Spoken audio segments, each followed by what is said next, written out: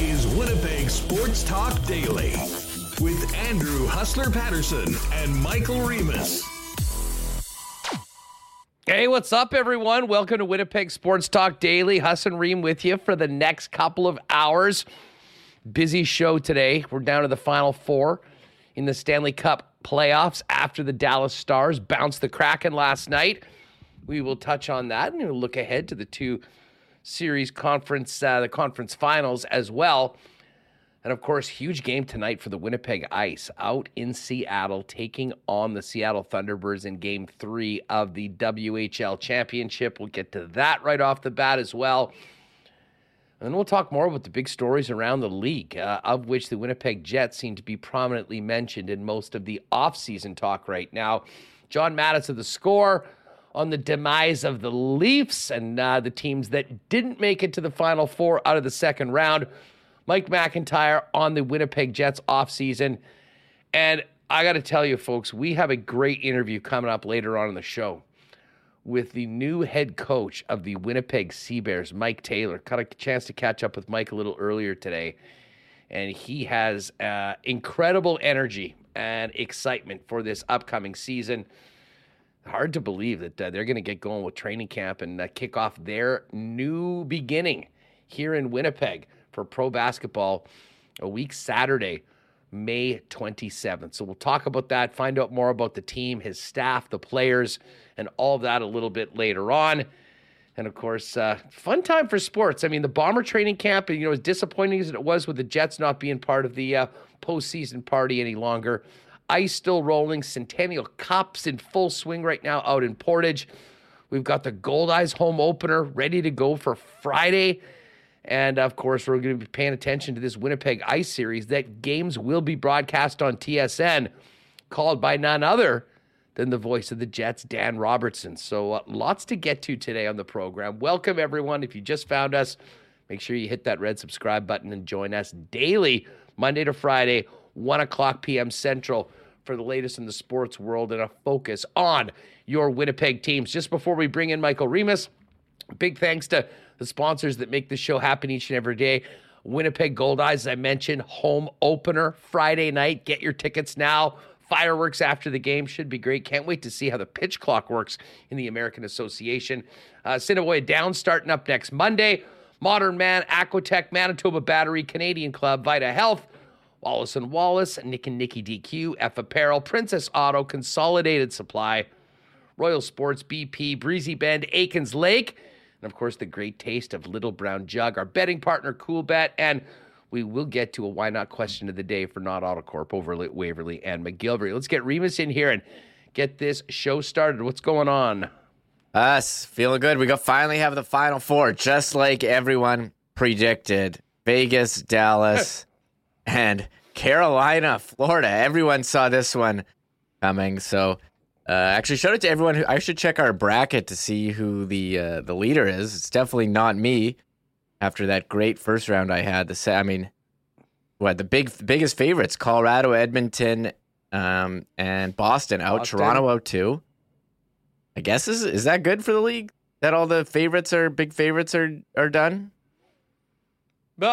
I mean, it certainly makes it interesting. I think, from a league's perspective, I'm sure they would love to have a few bigger markets, maybe a Canadian market or two. But unfortunately for them, certainly for the Rogers execs, that isn't happening. And we knew that Leafs and Oilers were the favorites to come out of their respective sides going into the series in round two, but they didn't last. And we finally got clarity as to who the Vegas Golden Knights would be playing last night, Reem, in a very exciting Game 7 between the Dallas Stars and the Seattle Kraken. And once again, Jake Ottinger bounces back from a loss. His numbers following a loss are simply incredible. He was phenomenal last night, but, credit where credit is due. Philip Grubauer was a monster last night. That game could have been lopsided in the second period, and it came right down to the final buzzer. Yeah, Jake Ottinger, for me, is one of the reasons why I was very high on Seattle Dallas going to the Stanley Cup final. I kind of realized it last night. I mean, you look at who's left. He's clearly the best goalie.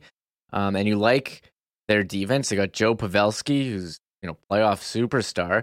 But Josh Bogart, just play-by-play for the Stars, he tweeted after a loss, Jake Ottinger, 22-1-3, which is absolutely insane. And he said in 2 Game 7 starts, he's made 86 saves on 90 shots. That's a .956 save percentage. We remember the Game 7 last year against Calgary where he stood on his head. So Jake Ottinger is making a name for himself. I think he's the best goalie remaining, or starting goalie for all the teams. And I think Dallas got a real shot here. And I said yesterday, Dallas, they're very well set up. I don't want to say like dynasty or anything, but to be very competitive, very good. And they're kind of like I said yesterday, the West version of New Jersey. But they've been going, had playoff runs going back to the bubble against Vegas. So they've been good for a bit here. But I think they're really taking a step forward now. Well, and listen, the guys that are driving the step forward are, the younger players on the team. I mean, Robertson has not been the guy that was such a monster throughout the season with 109 points.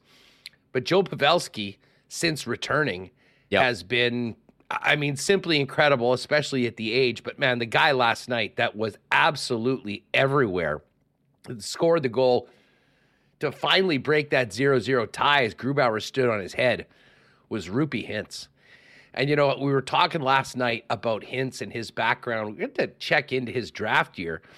He was picked 2 spots after Jansen Harkins in the second round. Now, it's so easy to Monday morning quarterback drafts years afterwards. It's not like everyone was going, oh, my God, I can't believe they didn't take Rupee Hintz. But he really has turned into an elite star player in the league. And, I thought Tyler Seguin was awesome last night, too. I mean, he had a couple of glorious opportunities that didn't go in the net. Jamie Benn is being impactful. And that team was built around those 2 guys. But really, under Rick Bowness, you saw a bit of a shift to Pavelski, but particularly Rupee Hintz and Jason Robertson.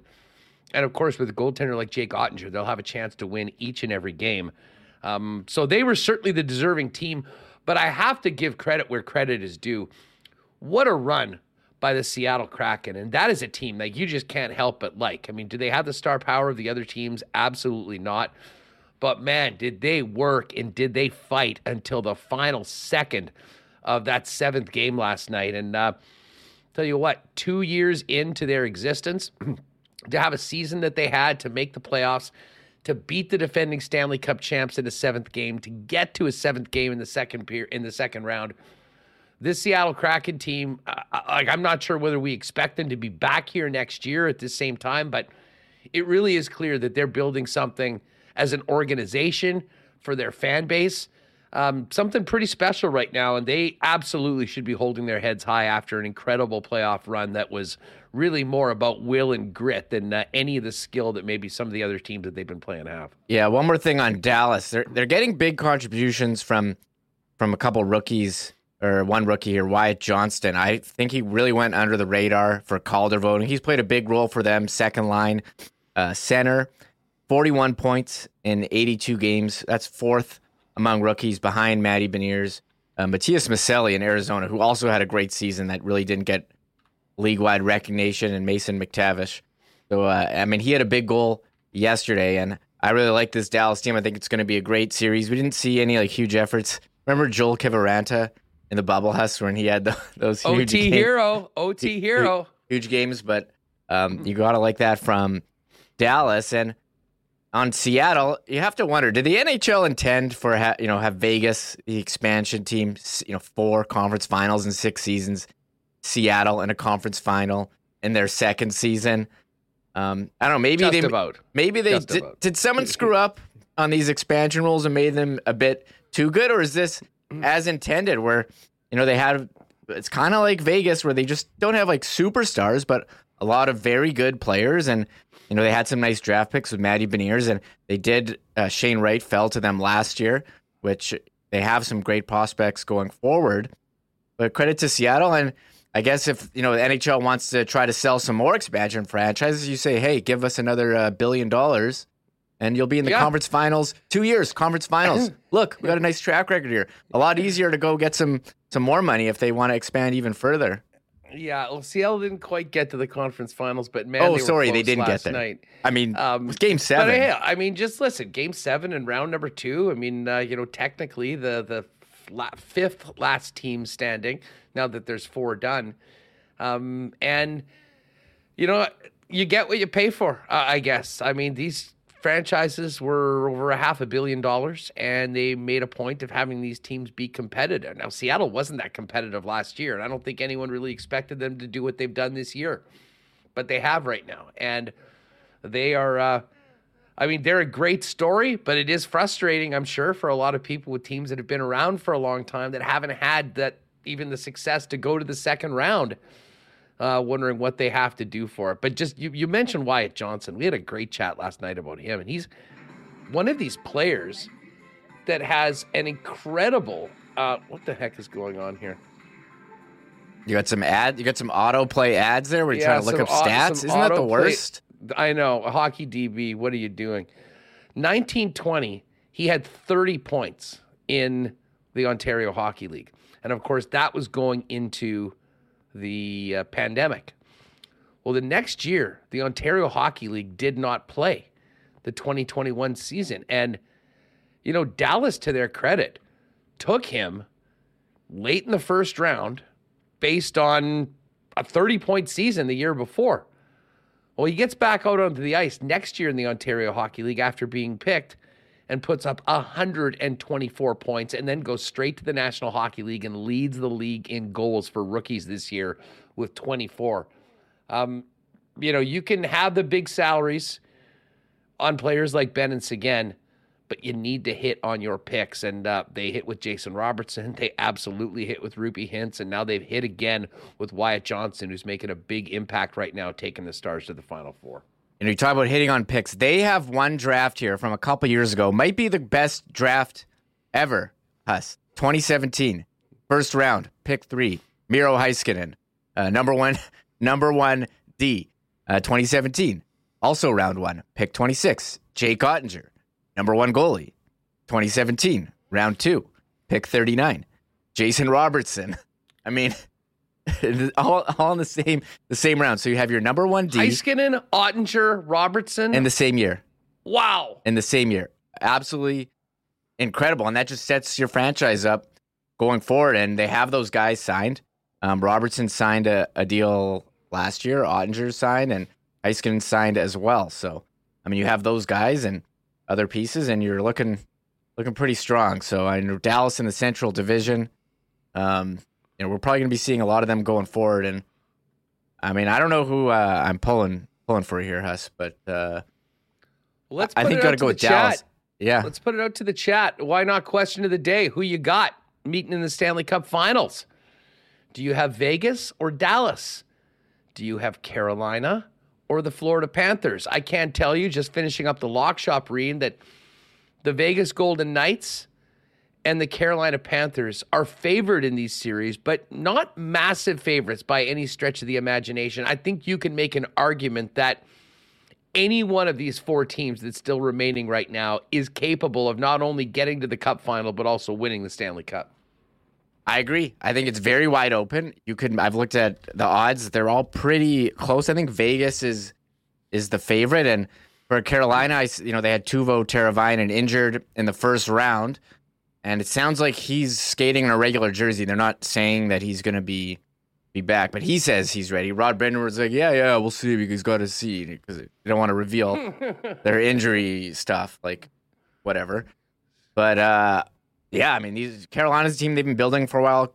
Florida, they were first last year, barely got in this year and went on a heater, and their goalie's gotten hot.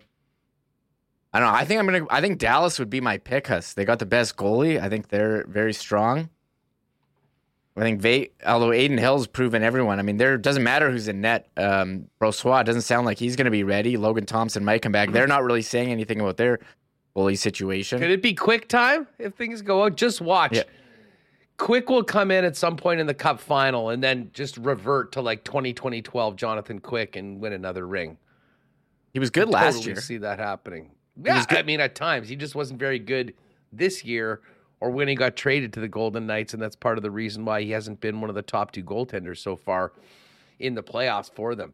I got to lean Vegas right now. I mean, we saw what they did to the Winnipeg Jets, taking on a team that obviously had a big advantage in net.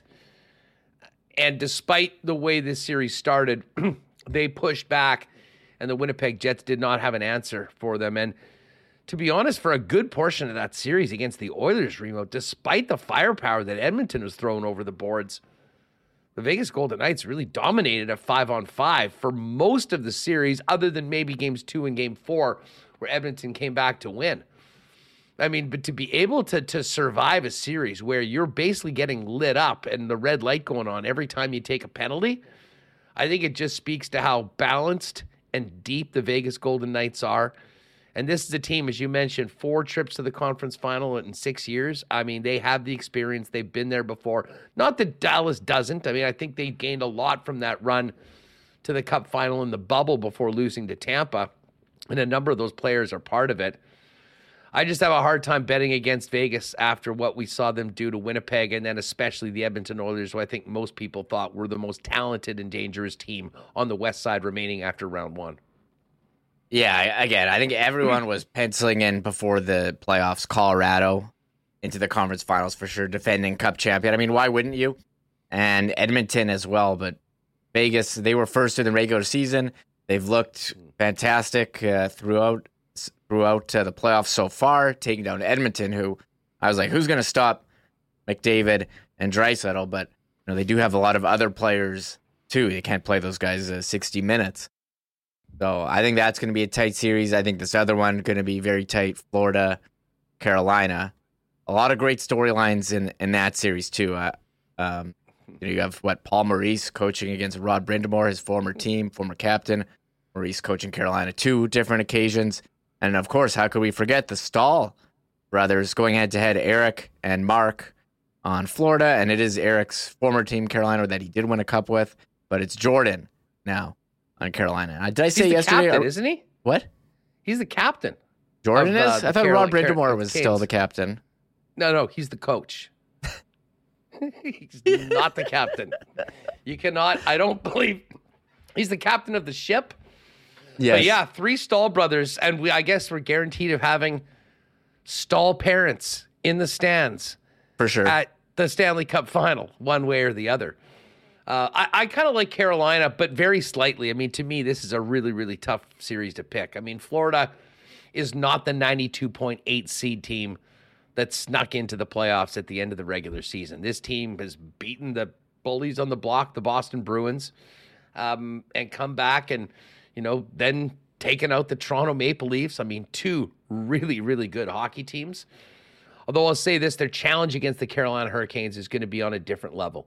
Not necessarily of the high-end scoring talent that Boston or particularly Toronto had. But, man, the way the Canes forecheck, the system that they play, the relentlessness, Rod Brind'Amour has created a team that is really built for this time of year. That's why they win a playoff series each and every season, and they're knocking on the door. As much as I've been impressed with what Florida's done so far, I think I'm going to give the nod to Rod the Bod and the Canes to get through as very slight favorites in the East. Yeah, we're looking forward to seeing Matthew Tkachuk, what he's going to do to piss off Carolina. Always something, and I think the number 1 villain left has got to be Sam Bennett. I don't want to see this guy on my TV anymore. If he's giving wrestling move, what wrestling move do you think he's going to do? Is he going to execute a power bomb and not get suspended on one of the Carolina? He had a rock bottom in the first round. I think there was a chokehold. Yeah, there was definitely a lariat clothesline. Yeah. So. I mean, Florida, they muck it up, and Radko Gudas, the famous holding the stick on the OT winner, that guy's had his fair share of meetings with player safety. It almost He's a psycho. He's a complete psycho. Yeah. I'll never forget him with the tomahawk chop, almost like a beheading maneuver to poor Matthew Perreault back when Perreault was playing for the Winnipeg Jets. What did you get, 4 games for that? I don't remember that one actually. Now I got to look it up. But oh my God, that was the most vicious. He got slash. 10. He got 10 games. It was 10 for that. Yeah, he cracking down. Excuse me. Let me see this. Should I pull this up real quick? Yeah, for people if they don't recall, He's a crazy guy too. an absolute psycho, but a guy that can help you win hockey games, and he seems like a Maurice type. Like, I think Maurice loves having a Radko Gudas on his team, a guy that's a little bit of a loose cannon.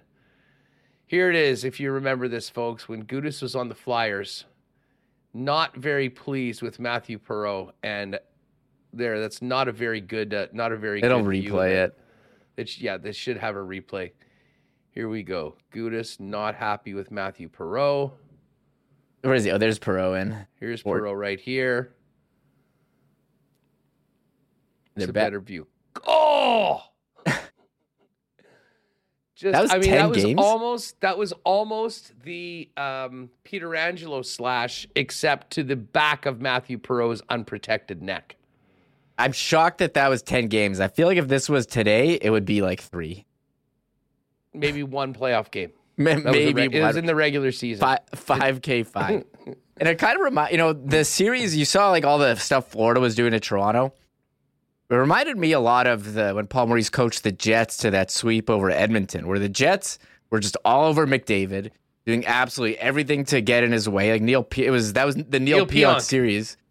And I think Florida just took advantage that they're not calling any penalties. Like Mark Stahl elbowing Mitch Marner at the end of the third period in the head. Like they didn't call it. It was the most obvious penalty. They didn't call it. So I'm expecting more of that from Florida. They're a nasty team. I don't like that. Don't forget. Oh, I guess today's the Kenny and Rennie year-ender bender. Yeah. Hopefully we'll see some people out. I already see some talk and chat about that. Yeah, T-Will, the guillotine. That was the word I was looking for. The guillotine chop from Radko Gudas. Listen, we're going to talk a little bit more about these Stanley Cup playoffs. We will get to the ice later on.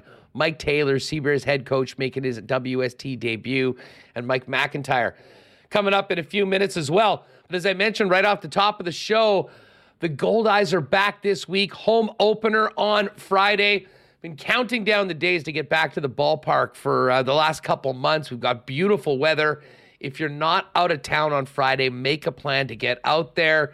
We'll be hanging out probably at Craft Beer Corner, trying some of the new food at the ballpark. What a great way. There's nothing better than the home opener. And, of course, there's fireworks on Friday as well. So let's pack the stands down at Shaw Park. We'll look forward to seeing you there. You can get tickets now at goldeyes.com. Get your tickets in advance, by the way, folks. I know there's always a lot of walk-up, but you'll save yourself. It might be an inning or two now with how fast these games are going to go with the pitch clock. So get to goldeyes.com, and we will see you there on Friday night. Our friends at Modern Man Barbershops are now open with 8 locations in Winnipeg. Had a great experience there a couple weeks ago. Shout out to the fellas down at the Pembina location. One of 2 new locations, actually, Pembina Highway and on Plessis Road, but 8 in total now in Manitoba. Modern Man Barbershops offer a variety of grooming services, haircuts, beard shaping, shaves, color services, and more. Book your look via modernmanbarber.com and follow them on Instagram at Modern Man Barbershops. Well, with it being so nice outside right now, people are already thinking of summer.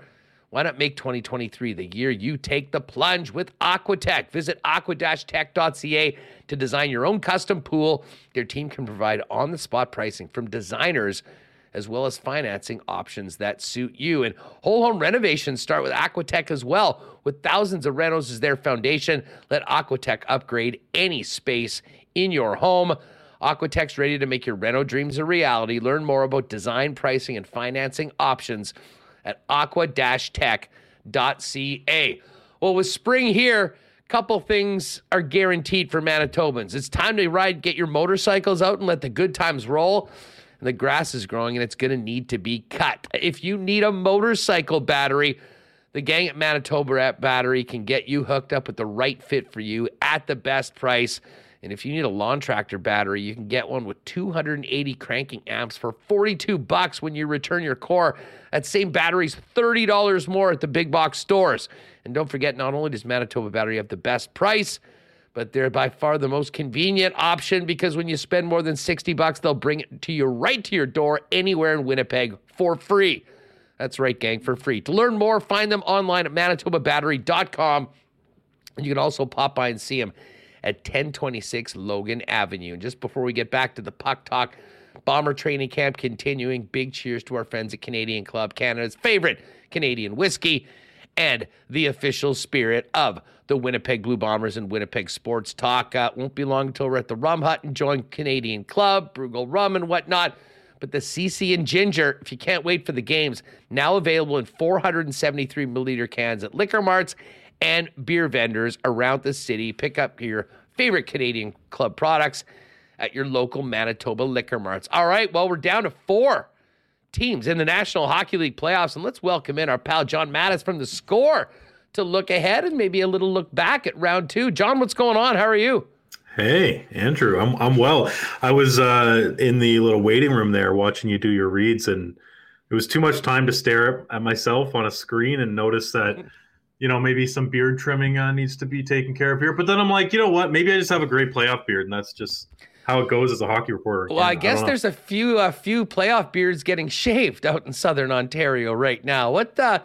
I'm very interested as to how the loss in the second round, after finally getting over the hump and beating Tampa, but the way the second round did maybe took away from, that long-awaited series victory to get that monkey off the back of the Leafs as an organization.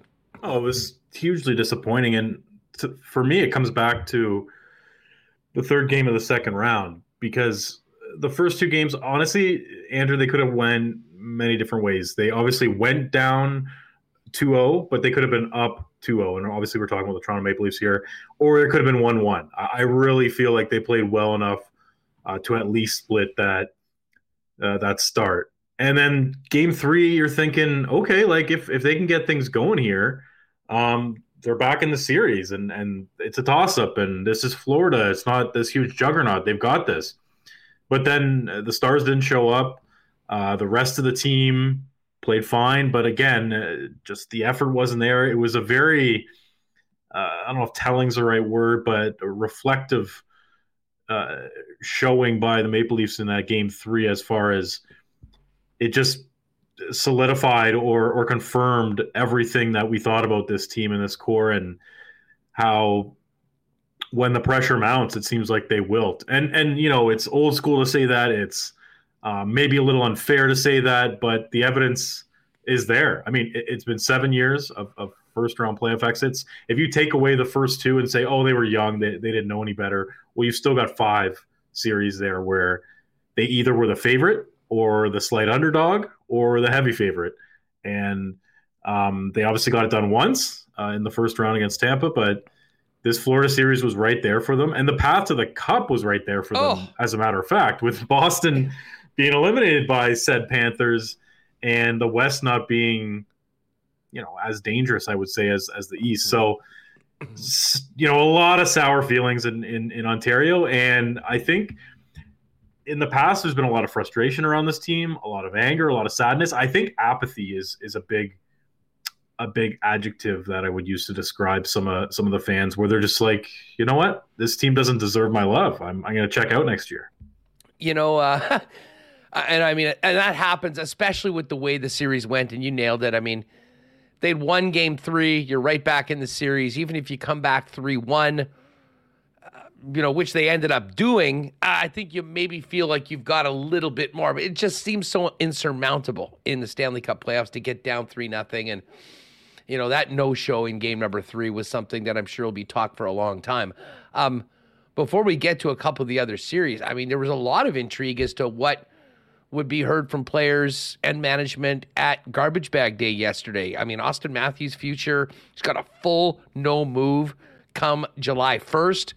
If he doesn't intend on being around there, you'd think that they'd need to go. And the question, of course, is who's making those decisions as well?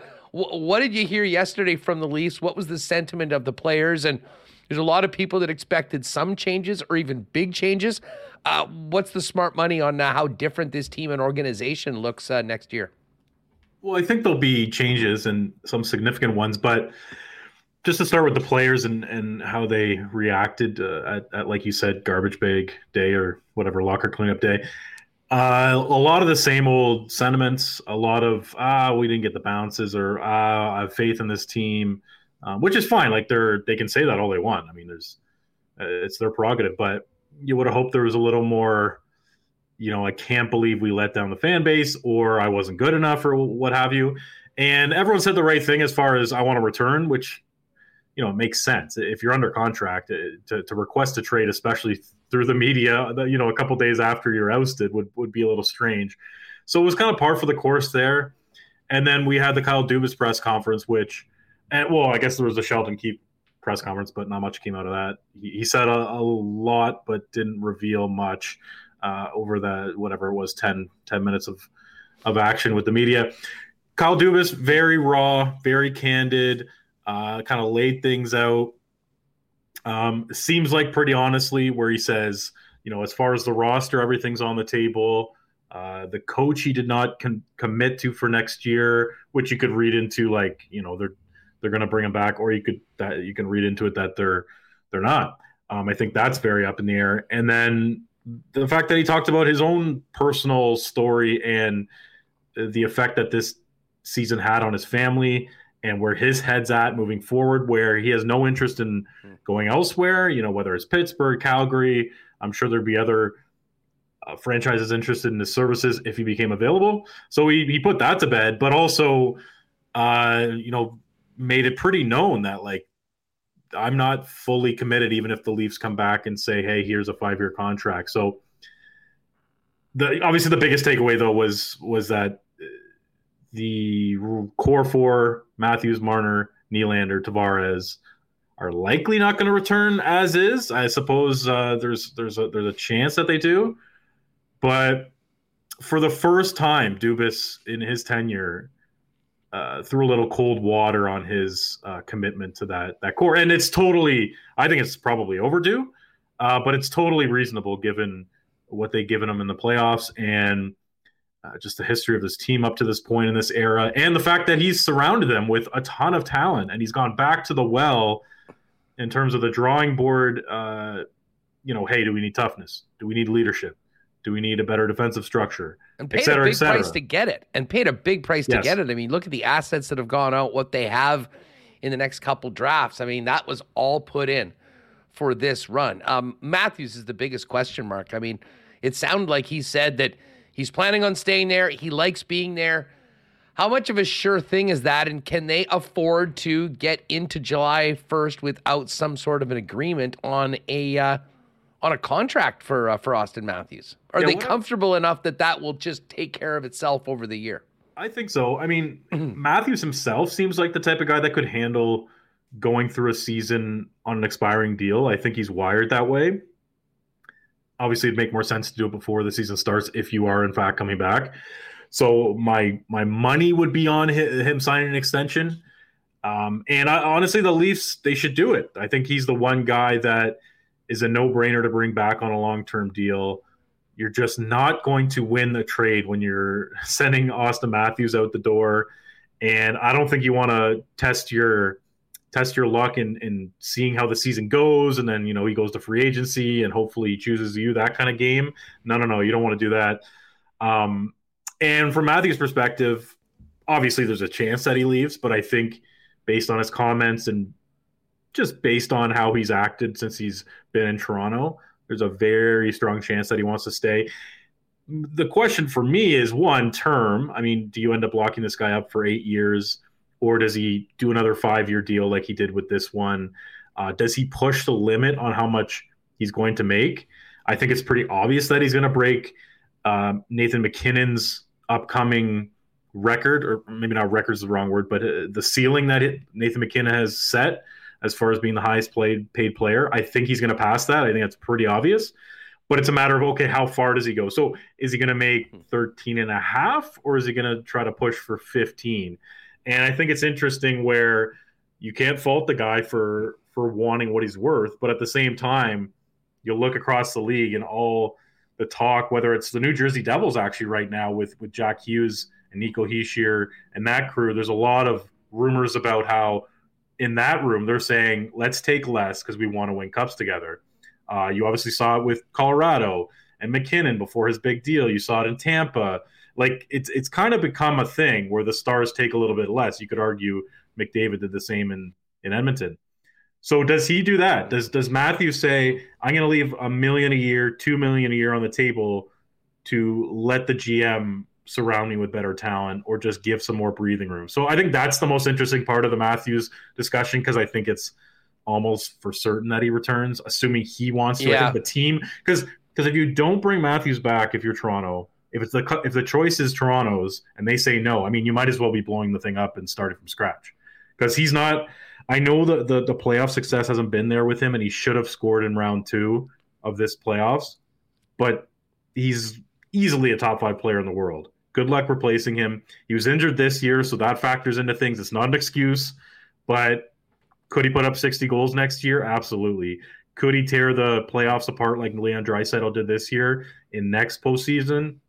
It's certainly like pretty high on the range of possibilities. So it just gets interesting when you go out from there, when you leave the Matthews orbit and start looking at the other pieces. Well, oh, for sure. And listen, just before we get to the Oilers and a couple of the other teams, I mean, if that core 4 isn't back, like I can't see anyone taking Tavares at the ticket he's got right now. I think William Nylander is by far the most cost-effective player of those 4. Is Mitch Marner potentially on the way out? Yeah, so Tavares, no move clause, bad contract. Like, there's just so many layers to that not happening. He's a declining asset in general with losing the foot speed and whatnot.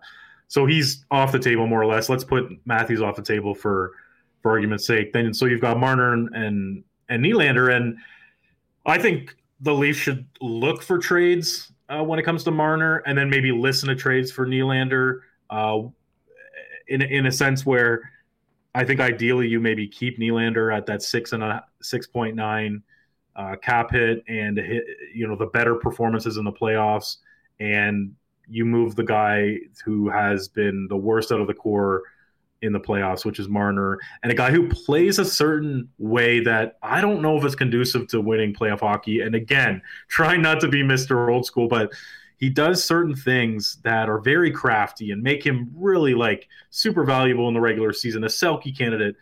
But there's something about that style that doesn't necessarily translate to the playoffs. Like, you could say the same thing about Artemi Panarin. These just really good playmakers who are super smart and just have the puck on a string. A guy who jumps out that is like that, but has that extra edge, that extra sort of quick ability to pass the puck is Nikita Kucherov. So I put Kucherov in that sort of bucket where he's a little different than Panarin and Marner, even though they're all playmakers. They all have that silky skill.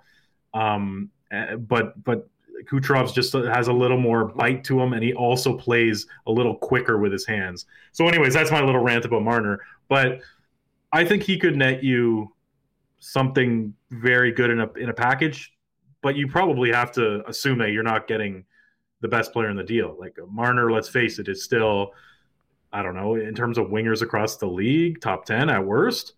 But just change needs to happen. Like you can't bang your head against the wall constantly. And sounds like another team. We've spent a lot of time talking about here, and trades that you're making where you're probably not getting the best player back, but there is a need to make change. And certainly the Jets, with their contract situations, sort of being forced to do that, whether they like it or not, because this organization in this market cannot afford to let top players like that walk for nothing.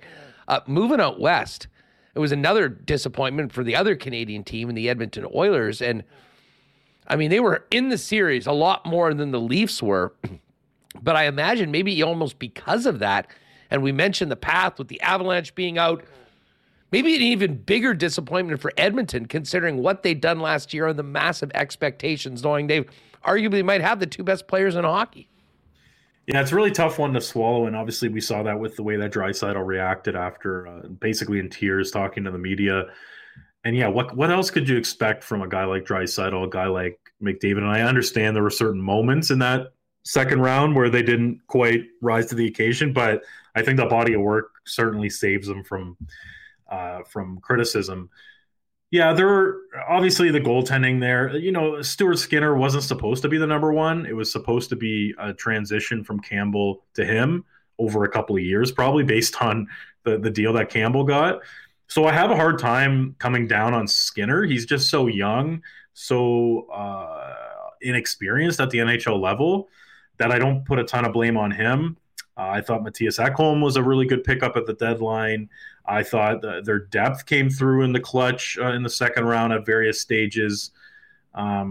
There's some pretty bad contracts there, though, whether it's Darnell Nurse or elsewhere. And, you wonder about a guy like Zach Hyman and how he's going to age, some health issues there. And it's just such a missed opportunity, though, Andrew. I mean, you hit the nail on the head with you've got two, like, I think you could argue Draisaitl is the number 2 player in the world, but at worst 5, right? Like there's no question about that. And I know that hockey's different than basketball. It's different than football and quarterbacks and the amount of value one player brings, but how they were filling the net and how dominant the Oilers were at times when they were on the ice. It's a shame that they can't push through. And they have enough term on their contracts, though, that you look at it and go, okay, run it back at least, for the most part. Let's make some tweaks around the edges if you're Ken Holland. But that doesn't make it any easier to swallow, any easier to look in the mirror if you're Draisaitl or McDavid and go, oh, I got to go through another summer preparation, another 82-game schedule where I set a new record or we finish 1-2 in scoring. And let's face it, Andrew, it's sad across the board for Canadian teams. Like, we're 30 years into this thing. And I'm not the type of person who's like, oh, someone in Red Deer is like, hopes that the Canadians win a cup one day because then a Canadian team will win. It's not necessarily that, like the cheering aspect. It's just the pure numbers of like, you've had 30 years to do this, 6 or 7 teams. Obviously the Jets were gone for a bit. And like, I would love to talk to someone who can crunch the numbers on that. Like, what are the chances of a 30-year drought? And it's not like these teams haven't been competitive. It's not like these teams don't have money. And they've got to the final too. Vancouver's got to the final. Edmonton's got to the final. Ottawa got to the final. Calgary? The Habs got to the final. Yeah. So, Calgary. They lost. I mean, pretty much everyone except for the Leafs and the Jets. Yeah. Have been to the Cup final at some point, and nobody's won it. I think that is maybe a little bit more of an aberration. But, John, as you mentioned, in the rest of Canada, well, now from coast to coast, if you're an NHL team and an NHL fan, it is off to the offseason. And we saw our friends at The Athletic put out their first trade bait board. 4 of the top 8 players were members of the Winnipeg Jets, including number 1 and 2 on the list. From outside of the market, I'm interested in your perspective on what is expected to happen here in Winnipeg and just how wild of an offseason it will be for this organization and its general manager, Kevin Cheveldayoff, with massive decisions to be made and really being forced to, as we mentioned before, with the expiring contracts at the end of this year of team control of Hellebuck, Scheifele, and Pierre-Luc Dubois. Well, I'm going to ask a question back to you, Andrew, where we've got the same owner, the same GM for the past however many years. I don't know the exact number. And they're bringing back Chevy, and he didn't exactly instill confidence in the fan base with his press conference, basically saying, hey, we've made the playoffs 5 of the past 6 years. Give us a pat on the back. Give us some love here. I look at that, and I look at the way that he hasn't thrown his stars under the bus, and I go, is he going to do maybe just one move this summer? Is it going to be nothing? Like, I'm not, tell me, Andrew, like, are you convinced that there's going to be big changes in Winnipeg? I am. Yeah. And I am. And listen, it's not necessarily because I think that they really want to. It's sort of 2 parts. I think they absolutely need to move on from Mark Scheifele and Blake Wheeler. And we've seen, and I mean, there's plenty of folks that are pretty tied in outside of the market that the belief is that Blake Wheeler won't be there this year. I think they tried to do that last year. They didn't want to eat the money and ended up bringing him back. And listen, credit where credit is due. Blake always plays his ass off. But I mean, this is more about a culture change of the Winnipeg Jets and moving on from a guy that even without the C, I think we saw in those, interviews at the end of the year was still in a lot of ways the alpha. And, as I said, it looked one way on the ice, but I'm not sure it was that different in the room.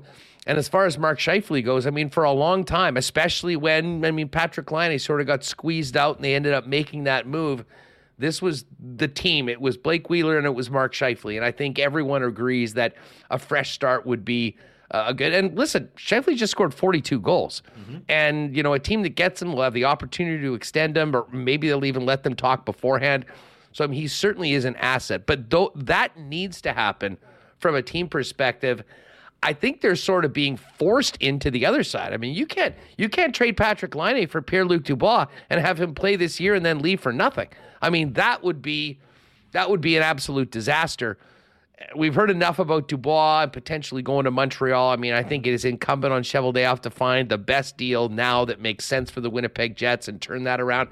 And I think for both Scheifele and for Dubois, the best deal for Winnipeg is not a one-for-one deal where you're getting a player back. It's probably looking at younger players under team control that have the potential to turn into those players in a year or two.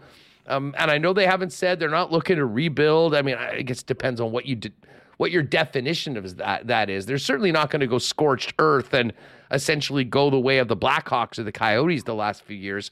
But I think it will look a lot different.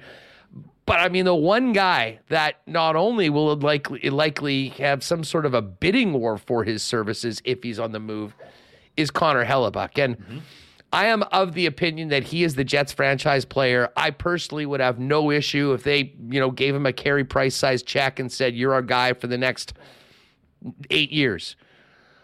I'm not sure that he is actually there right now because he said it pretty clearly. His number one focus, he knows he's going to get paid. It's about being on a team that he feels has the chance to win the Stanley Cup. And I was in the room when the players, met the media on our garbage bag day here in Winnipeg. And even as a huge Hellebuyck guy, I couldn't help but kind of feel like there was an element of finality to what he had to say, knowing the situation. So, listen, would they love to keep Hellebuyck and Pierre-Luc Dubois? I think the answer is yes. I don't think that's possible, though. And if that's the case, you're talking about, turning over your top two centers and a guy that's been nominated for the Vezina 3 times in the last 6 years. But at the same time, it's sort of exciting from a fan's perspective because, let's face it, the team will look different and it might change the window of where the club is. But all 3 of those players, I think, will have significant value around the National Hockey League. And I'll say one thing about Kevin Cheveldayoff. People criticize him for a lot. When he's been forced into making deals like this, I think you go through his record, and he's done a very, very good job of maximizing the value under not the best circumstances. And he may have to do that as well this summer. Yeah, there's obviously some similarities, some common themes between the Leafs and the Jets here where it's pretty obvious in both cities that something needs to be done. The status quo cannot continue. And I'm of the opinion, and again, this is me from however many kilometers away, but Kyle Connor, Josh Morrissey, Cole Perfetti, and obviously maybe some other prospects. Those are your untouchables. I would be open to talking about Connor Hellebuyck, obviously Scheifele, Wheeler, even Ehlers. Just because I'm looking at the ages and I'm going, when's the window to win? If you're going to do a retool, I mean, it does happen, like we're seeing with Florida overnight in a lot of ways. But I feel like the hit rate is a little lower. I think when you retool, you're committing to at least 2 years to get your act together and get back to respectability or cup contention, whatever your goal is there. And that's not to say, hey, get everyone out and sell them for pennies on the dollar. But I think listening on Hellebuyck, Scheifele, like I said, Ehlers, anyone else but the 3 guys I mentioned, I think it would be smart. And I think, Hellebuyck is, as you mentioned, Andrew, like a part of you goes, give him the Carey Price treatment, which I get. But the guy's 29. I think it's reasonable to suggest he's got 2 or 3 good years left in him. I mean, it's hard to say with goalies, right? It's just so difficult. But he's a horse. The one thing, I mean, he is a horse. He plays night in, night out. He never gets hurt. Like as I said, I feel more confident about giving Hellebuyck an 8-year deal that starts when he's 31 than Mark Scheifele, for instance. Yeah. But again, he's a special player, but it's a huge, huge risk as well. Mm-hmm. And I think considering the other things that the Winnipeg Jets are dealing with right now, they have to think long and hard about that, especially if he says, I'm not sure that this is the place that I want to sign an extension, which if that's the case, then you pretty much know what you have to do. And that's, I think, why we're hearing so much scuttlebutt and buzz about Hellebuck being atop of anybody's trade board right now. Yeah, I mean, and if we spin it towards Scheifele and Wheeler, I mean, you're not going to get much for Wheeler, right, with that price tag. And you're going to probably have to, take something. Yeah, absolutely. I mean, but I feel like he might almost be priority number one as far as guys to move, just based on the scuttlebutt around the room and taking his captaincy. Like, there's a lot of smoke there as far as him maybe being the catalyst for these problems. And then Scheifele, like you mentioned, 42 goals. He's got high value right now, and it sucks to trade a number one center. It's difficult to do that and feel good about what you got in return because you're probably getting multiple pieces, right? I suppose you could do a 1-for-1, but that's quite difficult. I see some problems on the back end though, so I don't know. It's tough because it is one of those things where it's easier said than done, right? It's like, okay, trade these 4 players and see what you got. But we're not in the GM's chair, and especially in the Dubois case, whether it was his intention or not, Dubois has kind of given Winnipeg less leverage than they should have with a pretty high-quality player who's still under team control for 1 year. The fact that it wouldn't be the first time. Montreal. It's exactly what happened with Jacob Trouba. He basically said the only team he signed an extension was the New York Rangers, and he went to the New York Rangers. Yeah. Dream scenario, though, is Dubois getting traded to Boston to fill the role of a Patrice Bergeron there, loving it, signing an extension, and then haunting the Montreal Canadiens for the next 8 years. John, listen, we got to go, man. Great chat as always. Yeah. Enjoy the Final Four. We'll catch up maybe heading into the draft for more from around the league. Keep up the great work over at The Score. Yeah, thanks for having me on, and you gave me lots to think about with the Jets. I mean, I'm glad I threw that to you at one point because I feel like it's a whole like tangled knot right now there in Jets land, and there's just so many layers to it, but I don't know exactly which domino falls first, right? I guess compared to the Leafs, at least the stability is there from the GM's perspective. Like, you're not guessing on that. Whereas if you're a Leafs fan, you're going, well, is Dubas even coming back? And then what happens from there? Because, hey, July 1st is coming up. The draft is coming up. These are both really tight windows here, so should be fun. You got it. Thanks for your time, John, as always. See ya. There's John Mattis. You can check out his work as the elite NHL columnist over at The Score. Mike McIntyre on deck. He's going to join us right away. Hey, folks, if you're looking for great prices on natural and organic supplements, beauty products, and groceries, and Winnipeg's best selection of local products too, head on over to Vita Health Fresh Market. Barbecue season's here. Vita Health has amazing Vita Market grass-fed bison and beef steaks for you. And if you need to help that digest that red meat, check out that Health First Prime-Zyme digestive enzymes, which will help you break down proteins, carbs, fats, lactose, and reduce digestive discomfort. Vita Health Fresh Market, empowering people to lead healthy lives. 7 Winnipeg locations and online at myvita.ca. If you have fencing or overhead door needs, only one place to call, and that's Wallace & Wallace, the specialist for fencing and overhead doors since 1946 in Winnipeg. If you need the security and protection of a new fence, they've got it all: vinyl, ornamental, welded wire, chain link, or wood. And if it's time to replace your garage door, they've got Winnipeg's largest selection of overhead garage doors as the Clopay dealer in Manitoba. 204-452-2700 is the number. Give them a call. They'll arrange a time to come out and give you a free estimate. You could also visit them online at wallacefences.com or pop down to their showroom on Lawson Road off of Kenniston. How's the closet looking heading into spring and summer, fellas? If you need to up your menswear game, you need to head down to F Apparel at 190 Smith Street. Custom suits beginning at $400, along with chinos, golf pants, custom shirts, both tucked and untucked styles, and an incredible selection of menswear accessories. 15% discount for wedding parties if you guys need new suits. If you've got a 2023 high school grad, hook them up with a free shirt and tie from F Apparel with the purchase of any new suits. F Apparel, again, is at 190 Smith Street downtown. Check them out online or make an appointment at EPHapparel.com. And with this gorgeous weather this week heading into the May long weekend, It feels like summer, and summer means a trip to Nick and Nicky DQ. All the great summer blizzard flavors are in. You've got the great ice cream treats, milkshakes, dilly bars, buster bars.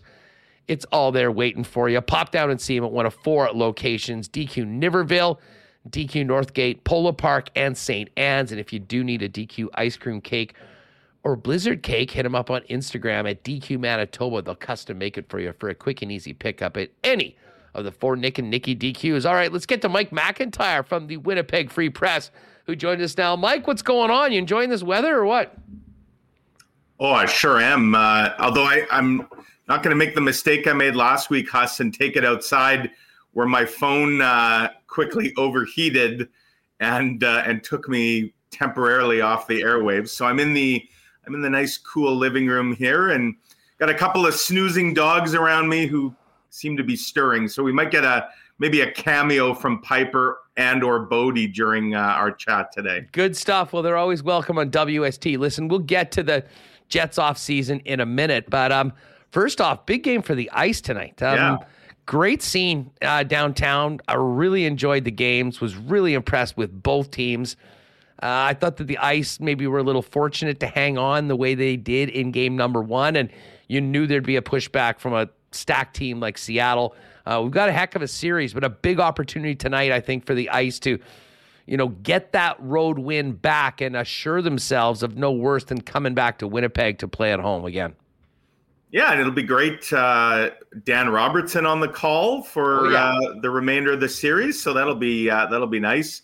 They were 2 really entertaining games. These are 2 powerhouse teams, and my goodness, Zach Benson. Someone's going to get a good one in Zach Benson in this summer's draft next month. I'm curious to see where he goes. I know there's a lot of mock drafts out there that have him going, as low as maybe 6 or 7, and some have him slipping into the teens. I don't imagine, Huss, he's still going to be available when Kevin Cheveldayoff and company get up there to announce their pick. That's a no chance, at least with the 18th pick in the draft. For sure. And the question, I guess, about Benson is his size. But my goodness, he, at least playing at this level, he doesn't get hit very much. He's all over the ice, and he's a lot of fun. He's worth the price of admission. And Big Bad Brad, I thought, kind of a quiet game. He was better in the third period there in game 1. Just like his team, they kind of came alive in the third, but he was all over the ice in game 2. And it was interesting being up in the press box. There was a lot of Jets personnel who were watching on the weekend as well. Mark Chipman was there, Kevin Cheveldayoff, Mark Morrison, the Moose coach, Jimmy Roy, director of player development. And I suspect that they all were very happy with what they saw from their first rounder from last year, the 30th overall pick. Brad Lambert was dynamic. It was actually funny, Huss, to hear the crowd at Canada Life Center booing Brad Lambert. He took that charging penalty early in the game, showed a little bit of a nasty streak, which I suspect the Jets don't mind at all. And then, of course, he scores the 2 big goals, and the crowd's booing. It wasn't that long ago that the crowd was coming unglued for Brad Lambert during Jets training camp in the preseason, and I suspect they'll be back to cheering him in relative short order. But fun series, and after 2 games, it kind of confirmed what I thought, which was probably this wasn't going to be a quick series for either team. And I really think it's going to come back here on the weekend, Huss, for sure, for a game 6. I don't think either team is winning all 3 this week in Seattle. So there's a good chance we'll get a little bonus playoff action over the long weekend, Sunday and maybe even Monday night, which would be a lot of fun as well. A heck of a time if you're following junior hockey here in Manitoba, because we had the first 2 games of the Western Hockey League Championship Series. Of course, the games are on TV from out west, and the Centennial Cup has been awesome out in Portage as well, with 2 Manitoba teams going at it, and looking like they both have opportunities right now heading into the final game to be playing in the playoffs. But it is tight, and the possibilities of the Centennial Cup, teams could finish as high as first or be out. So Listen, it's a good time right now, but of course we'll be paying attention to see what the Ice can pull off tonight in Game 3. What's that? I think a 9 o'clock start out on the West Coast, and I know lots of talk about late starts lately. That one at least is 7 o'clock local time. That's what happens when you play a team on the West Coast. Mike, let's get to the Jets, though. I mean, we're enjoying this junior hockey. Would have been great to have the Jets still playing right now. We know that ended a couple weeks ago. And now it seems like, the league, for the most part, is into full offseason mode, minus 4 cities that are still challenging for the Stanley Cup.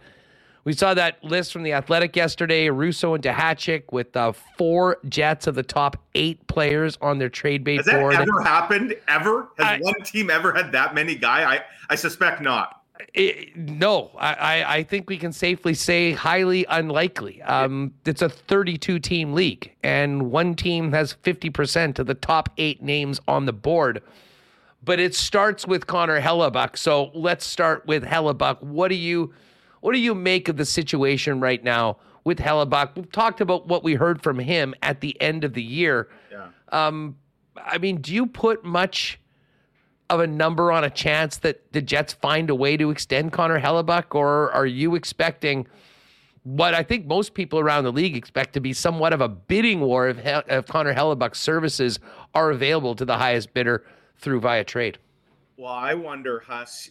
I mean, I have no doubt that the Jets would love to sign Connor Hellebuck long term. That probably coming out of this season was a main priority. I don't know whether Connor Hellebuck is willing to sign long term, but I do wonder this: have recent events, including how these playoffs have played out, would that potentially change Kevin Cheveldayoff and the organization's line of thinking because of what you just outlined, a potential bidding war? Could the return for Connor Hellebuck be greater than what maybe anybody could have initially imagined, because there may be so many teams that decide Connor Hellebuck is the final piece we need to get us over the hump? And I'm talking now particularly about teams that just got eliminated. The Edmonton Oilers. What was their undoing again? Defense, and I would say to a bigger extent, goaltending. They've just wasted another year of Connor McDavid, Leon Draisaitl's prime. And it came down to goaltending. Stuart Skinner got pulled 4 times, which is insane. There's a lot of chatter in Edmonton that Connor Hellebuck could be their last ingredient to, winning a Stanley Cup. And time is starting to tick in Edmonton, right? Draisaitl's a UFA, I think, in 2 years, McDavid in 3. Toronto, again, goaltending seems to always be a question with the Maple Leafs. And so, there's increasing chatter and pressure. And you have Kyle Dubas coming out yesterday, not pouring any cold water on the notion of a blockbuster deal if it meant, helping his team. And that's where I look at a team like Florida, Huss, and other NHL teams. We know it's a copycat league. Florida wasn't afraid to make a huge, seismic trade last year, shipping out 2 dynamic players, but getting one back. And look where they are now. And I think you could argue Matthew Tkachuk's been a huge reason that the Panthers are where they are. So, and then you got teams like Buffalo, New Jersey, another team that just got knocked out and clearly had goaltending issues, but have so many really solid pieces in place. I mean, you could go down the list, and I just wonder if you're Kevin Cheveldayoff, don't you at the very least, even if Connor Hellebuck was willing to sign here, don't you have to at least entertain the notion of, well, what could we get for him? And how quickly could that maybe lead us somewhere that, ultimately where we want to go? Like if you're talking multiple pieces that you feel could step in and immediately help your lineup, I think if you're Cheveldayoff, it would be malpractice not to listen. So you bring up 2 teams that absolutely need goaltending, but I guess is a bigger question is if you're trading Connor Hellebuck, what is the best case scenario for you getting back? Like things to immediately help the lineup. I mean, you're not getting McDavid. You're not getting Draisaitl. They've traded their first-round pick already. I mean, like when I look at Toronto and I look at Edmonton, I don't really see a fit very much for a potential Connor Hellebuyck trade because I'm not sure those teams have the assets that make sense for what Winnipeg will be asking for in return. And a team like Buffalo is really interesting to me. Buffalo and Jersey, to me, I mean, are the teams for sure because they've got the young pieces in play, and they've got some really good young players. Whether it's Jesper Bratt or Dawson Mercer, even Schmid, the goaltender that had a really good rookie season and faltered a bit in the playoffs. You look at Buffalo; they've got Levy, the goaltender, like the young and who looks like a guy that could be a future number one. They've got obviously Matt Savoy is a draft pick of theirs. So there's some pieces. You're right. That's where though, if you're Kevin Cheveldayoff and the Jets, you're hoping the more teams that are and the more desperation to get a Connor Hellebuyck, you play them off each other, right? That's what a good GM would do, and suddenly you're getting an absolute ransom back that maybe you wouldn't have got if there was only one or two teams in the bidding. If you've got 5 or 6 teams that are really serious, that think this is the guy that can take them to the promised land, you're now in a position of power. And I think if you're the Jets, it's worth listening to because let's face it, Connor Hellebuyck, and he's going to be worth every penny, but he's going to get a significant contract, probably making him the richest goalie in the NHL or top 3 anyways. You're probably looking at something in the neighborhood of $10 million a season, and it's probably going to be the 7 or 8 year deal. So now you're taking him well into his late 30s. If you can get pieces back, including a goaltending prospect that is seen as a real significant, prospect, now you're not looking at a full-blown, blow it up and start from scratch. So that's where I think, some of these very interesting playoff developments, I wonder how much they've altered the thinking right now among the Jets brain trust. And I got to think, for the reasons that you just mentioned, 4 guys on that trade list, like Kevin Cheveldayoff's phone, if it's not already, it's going to be ringing off the hook here in the coming days. Well, yeah, and I mean, just as far as Hellebuyck goes, and I mean, listen, I will basically say the same thing about Dubois, about Scheifele. I mean, the Winnipeg Jets can say all they want about, well, you know what, we want to be competitive, we want to make the playoffs and all that. I mean, if you're trading players of that stature at this point, knowing that we're here in Winnipeg, I mean, you're not trading Scheifele for Elias Lindholm 1-for-1 for another guy that's got a contract expiring at the end of the year. The timing of these deals and the team control, to me, is the most important thing. And there is an inherent risk involved, Mike, with, trading a star player for 2 or 3 assets. One might be a pick, a couple might be some younger players that come in. I mean, and it really does rely on your scouting services and your belief of the ability of these players to turn into something, in a year or two, plus given some legitimate opportunity. But the minute Connor Hellebuyck gets traded, I mean, let's face it, there's not anyone. You can have the best goaltending prospect in all of hockey. What are the chances he wins a Vezina trophy? I mean, not great. So, I mean, to me, there's a lot that goes into that Hellebuyck trade. And if the Hellebuyck trade happens, I think it affects a number of other things on the to-do list for the GM.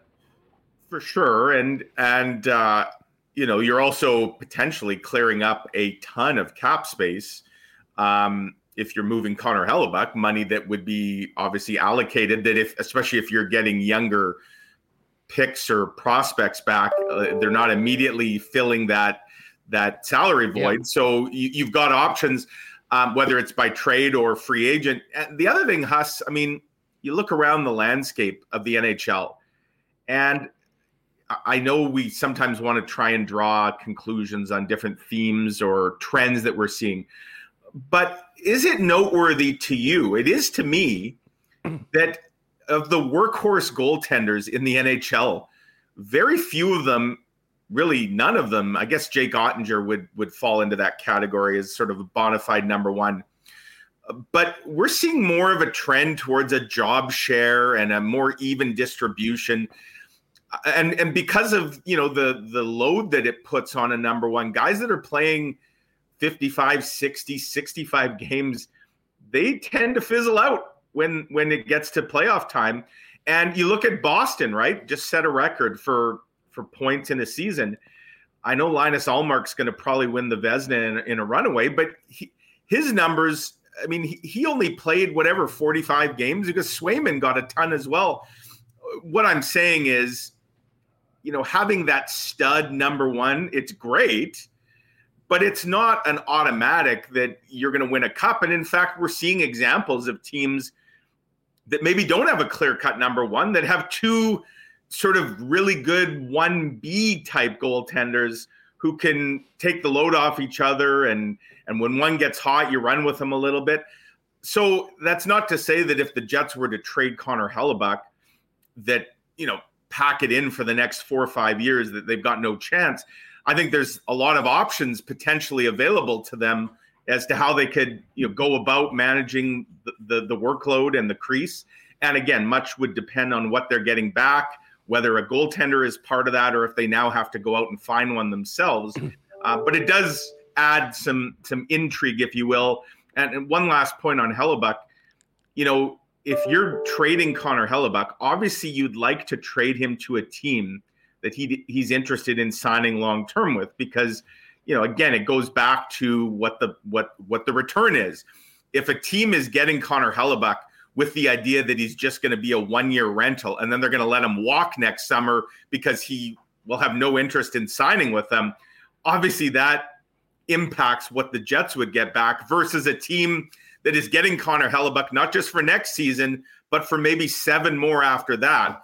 And so that's a big part of a potential trade that one would have to consider. Well, no doubt about it. A couple of things. I mean, the reason why a lot of these teams are going with 1A and 1Bs is because they don't have Connor Hellebuyck and they don't have Jake Ottinger. And I don't think there's many teams that wouldn't rather have a sure thing horse that you know what you're getting from every single night, because you know what they say, when you got 2, you don't have 1. And I mean, that has sort of been the case. And certainly Edmonton sure wishes they had a guy like that right now, because, I mean, they didn't really know who they could trust. Vegas, almost the same thing. Aiden Hill's been a great story, but I mean, they've run it around. The bottom line is it's incumbent on the teams. And I'll put Vegas in that category. I will put the Carolina Hurricanes in that category to play a certain way where they do so much to help their goalies. They make their goalies better than if they were put in another situation with the team that maybe isn't as defensively responsible and committed to playing that team game. But as you mentioned, with the possibility, and I'm the same way with you. I mean, I think that if they do go down the road of, seriously engaging in Hellebuyck trade talks, obviously they'll be speaking with Ray Petkow, Hellebuck's agent, beforehand, and they'll have some understanding over some of the places that might be attractive to him. Man, I think, it's almost incumbent on, the Winnipeg Jets probably allowing the representation of Hellebuyck to talk about a potential extension, whether it's the Kings or the Devils or the Sabres or whoever is in on the trade. And Mike, I don't know about you, but I think that probably is the best case scenario for them, involving the 2 centers that are likely on the move in Mark Scheifele and Pierre-Luc Dubois as well. Well, it is. And especially a guy like Dubois, where I think there's a belief that he's got his heart set on just one team and one team only. And if that's not the case, obviously it would benefit a potential trade suitor to know that, for sure. I mean, if you're the Jets and these players through their agents have indicated that they're not going to sign here long-term, you've got nothing to lose now by allowing them to have those conversations with other teams. And in fact, you've got everything to gain by it. So for sure, that would just be, good, smart business. It's interesting. I did a poll on my Twitter account yesterday, Huss, where I asked folks of the 4, Hellebuyck, Dubois, Scheifele, and I threw Blake Wheeler in there. How many do you think? How many of those players, of those 4, will be back? Will be on the opening night roster? And the majority think it's going to be somewhere between 0, 1, or 2. So it's clear that there's a few thousand folks have voted on the poll. So there certainly seems to be there's smoke for sure, and a lot of fans clearly think there's some fire. Well, let me put that question to you. I mean, there's no in or but. You got to pick one of those numbers: 0, 1, 2, 3, or 4. What are you taking? I'd go with 1. I mean, I think there's a chance that one of the two centers is back in Scheifele or Dubois. I think Scheifele just to be traded at the deadline. Yeah, or I mean, I'm not totally ruling out that if one were gone, the other might entertain the idea of signing long term. I don't know that that's the case. It's just a feeling that I have that if Mark Scheifele were out of the picture, does that clear a path for Pierre-Luc Dubois, who knows his role now with this franchise? Like, would he be open to something long term, and vice versa? If Mark Scheifele no longer sees Pierre-Luc Dubois in the picture, does that change his thinking at all? Well, I'm not sure that it matters for Scheifele. I'll just say this right now. I don't think the Jets are interested in paying the price of what it would take to do to extend Mark Scheifele. And to be honest, I think it would be a terrible move for the team if they did. They need to move on. And that is why we're seeing there's 4 players right now. 2, I think they know they need to move on. And 2, I think they're being forced to move on. And Hellebuck and Dubois, of course, are in the latter. Yeah, and I mean, I honestly think Blake Wheeler's played his last game. I felt that at the season-ending interviews. Oh, yeah. I mean, just the way he spoke sounded like a guy who probably knows that his time here is done. And I think for the reasons we've just outlined, I really do think Connor Hellebuck is probably going to be playing somewhere else. But I think the Jets could come out of that, and not to say that they're going to instantly be as good or better, but I think it could set them up for to quickly get that window of contention of opportunity back open. And really, all of these deals, Wheeler not so much, but Scheifele, Dubois, Hellebuck, like that's why this is such a critical offseason. There is a chance here to do something that a lot of teams probably would love to have the opportunity to do what the Jets have the chance to do here, which is quickly hit the reset button, but do so in a way that you're not looking at a years and years long, excruciating path back to relevancy, that you can get there in fairly short order because of the value that those pieces you're moving out carry. But yeah, I mean, I would say 1, and I if I had to choose, if I wanted to go 2 or 0, I'd lean more towards 0, that they're all gone. But I'll say 1. And I think that I agree with you that Scheifele, it's probably best for all parties that you move on. But Dubois, I still leave open with the idea that if he had the path wide open to be the number 1 center here for the foreseeable future, maybe he gets a letter. I just wonder if that might not be appealing to Pierre-Luc Dubois, but obviously there's a lot of chatter about his desire to go elsewhere. We'll see how that comes to fruition.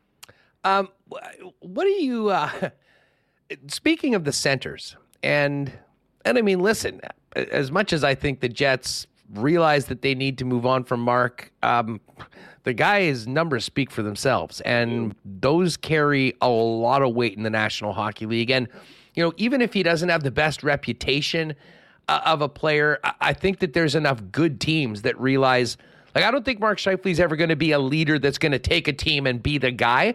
But I'll tell you what, with the toolbox that he brings, you put him on a team that's already stacked, that has a good culture, that he sort of has to fit in and be one of those guys and really does become a part of it. I mean, it could be a huge, huge addition. Dubois, to me, is different in that, you see glimpses of a player that can be such a problem in both ends. And I really think that there's a huge value of both of those players. Obviously, they've got their knocks on them, but who brings back more? And is the ask, if you're Kevin Cheveldayoff, relatively similar for either of those players, considering where they're at in their careers and the fact that, you've got one more year of control and sort of need to make this move if you know that they're not coming back? Yeah, it's a great question. Who would bring back more? I mean, one, Scheifele's the proven kind of point per game guy, but he's obviously the older player, and he's the one that probably carries more question marks over how the last few years have played out and which Mark Scheifele you're getting. Isn't it interesting, Huss, that so many of the same criticisms that we've heard about guys like Scheifele and Dubois, you're hearing now in other Canadian markets about their core. Like in Toronto, a lot of the same questions about Mitch Marner and William Nylander and Austin Matthews and even John Tavares are being asked about, why do these guys disappear when the games get biggest, and why aren't they more noticeable? Why aren't they more engaged? Where's the anger after another lost season? Part of it, of course, comes with being in a Canadian market, a hockey crazed market where, you're actually going to have that big spotlight. Yeah, when you don't show up, people notice. Yeah, for sure. I think, like you point out, Dubois got so many intangibles that makes him such he can be, when he's on, he can be the kind of player that is rare to see in the NHL, like that pure power forward. I'm not comparing him to Leon Draisaitl, but a guy like Draisaitl who's got the huge body and can just kind of take over a game physically and draw your team into the battle. We don't really see that from Mark Scheifele. So I have to think, just based on the upside alone, like Mark Scheifele, he is what he is. I think the upside of Pierre-Luc Dubois potentially would make him the bigger return. The youth obviously is a big factor. It'll be fun to compare, obviously, if both those guys do get traded and who ultimately brought back the bigger return. The other variable, of course, is which guy is willing to sign. And I mean, if all things are equal and both guys were to sign with the teams they got traded to, then I'm going to say that Pierre-Luc Dubois probably brings back the bigger haul. But it's close. And I got to think, if you're Kevin Cheveldayoff, again, you're setting the price as high as humanly possible and then working from there. And again, you're hoping that you create the kind of bidding war that you might have in Connor Hellebuck to just drive that price even higher. And that's where I suppose Mark Scheifele, I would think, would maybe have more potential suitors versus Pierre-Luc Dubois. And a big part of that is because of the belief that Pierre-Luc Dubois has got his heart set on one team. We've never heard that about Mark Scheifele, where he says, I'm only going to go play for the Toronto Maple Leafs or the Detroit Red Wings. So that's where, we don't know the answer to that, but that's where these next few weeks are going to be very interesting to see how they play out. Yeah, well, I mean, with Scheifele, I think it's going to come down to a couple of things. Now, listen, if he's traded to a spot where they give him an offer to extend him right away, that's a decision that obviously he'll make. He, with his new representation, will make, and they can figure that out. If it doesn't happen and they see, and I could absolutely see a team, considering, what we've seen from Mark before, saying, let's just see how this works out. We don't need to, if things go well, we'll definitely make an offer and we'll try and keep you and go from there. When it comes down to the contract, he will be 31 years old. And I think there'll be a big decision for him whether to max out on the dollars and go to probably a less competitive team that is more desperate for a player of his ilk to come in and get paid more, or like a Taylor Hall did, take less money than he could get probably in a lot of other spots to be on a team where he's not the guy, but he's got a better chance to win. And that'll be fascinating to see how that all plays out. The Dubois part, though, I think that he goes to a team, and I'm still thinking, if he is going to be traded, Mike, and I know there's all the talk about Montreal, I do think there's pressure on Montreal to make an offer that makes sense for Winnipeg and get that deal done. Because as I've mentioned to a number of guests before, how beautiful would it be if Montreal, thinking that they've got all the cards, sits back and all of a sudden Pierre-Luc Dubois gets traded to, for instance, the Boston Bruins, realizes this is a great organization, a great team, following in the footsteps of another French superstar from Quebec and Patrice Bergeron, signs an 8-year deal and ends up haunting Montreal or being a thorn in their ass for the next 8 years. I mean, there is some risk involved, especially with a guy like Dubois, who, to be honest, I don't even know. We've heard different things from him all the time. I mean, I think he is, I don't want to call him a flake, but I mean, a little flaky, if you will, going back and forth as to where his head is at. And listen, he's a guy that can absolutely make a difference. You know that there's going to be some teams that would be very interested in. And if I'm the Kings or if I'm the Bruins and I think we can get this guy in here and I think we'll have a pretty good chance of signing him, that's a big risk for Montreal to do. And that's why, to me, this next 4 to 5 weeks, heading into the draft, when Montreal has 2 picks in the first round, I doubt they'll move their 5, but they do have Florida's pick. Will be very interesting to see if they do what needs to be done to get Dubois there. Because if they don't, someone else is going to have a full year, in all likelihood, of Pierre-Luc Dubois to convince him that this is a much better spot for him in his playing career going forward, even if the Jets weren't able to do that here in Winnipeg. Well, and you mentioned LA and Boston. I'll throw the Colorado Avalanche into the list of potential teams, really solid foundations in place, obviously proven winner in the Avalanche, as a team that, might be looking for an upgrade at center. And should he go there, might quickly find that it's a great fit and one that he doesn't want to leave. Look, I'm always skeptical. I don't want to crap all over the Montreal media here, Huss, but let's be a little careful sometimes about drawing conclusions based on what are ultimately just rumors coming out of La Belle Province. When it comes to Pierre-Luc Dubois, like there's a lot of hypothetical masquerading as journalism. And case in point, there's all kinds of stories the other day about Montreal. Would they move the 5th overall pick to the Jets for Pierre-Luc Dubois? How fast does Kevin Cheveldayoff say yes if that's the call from Jeff Gordon? You would take that 100 times out of 100, and you couldn't say yes quick enough.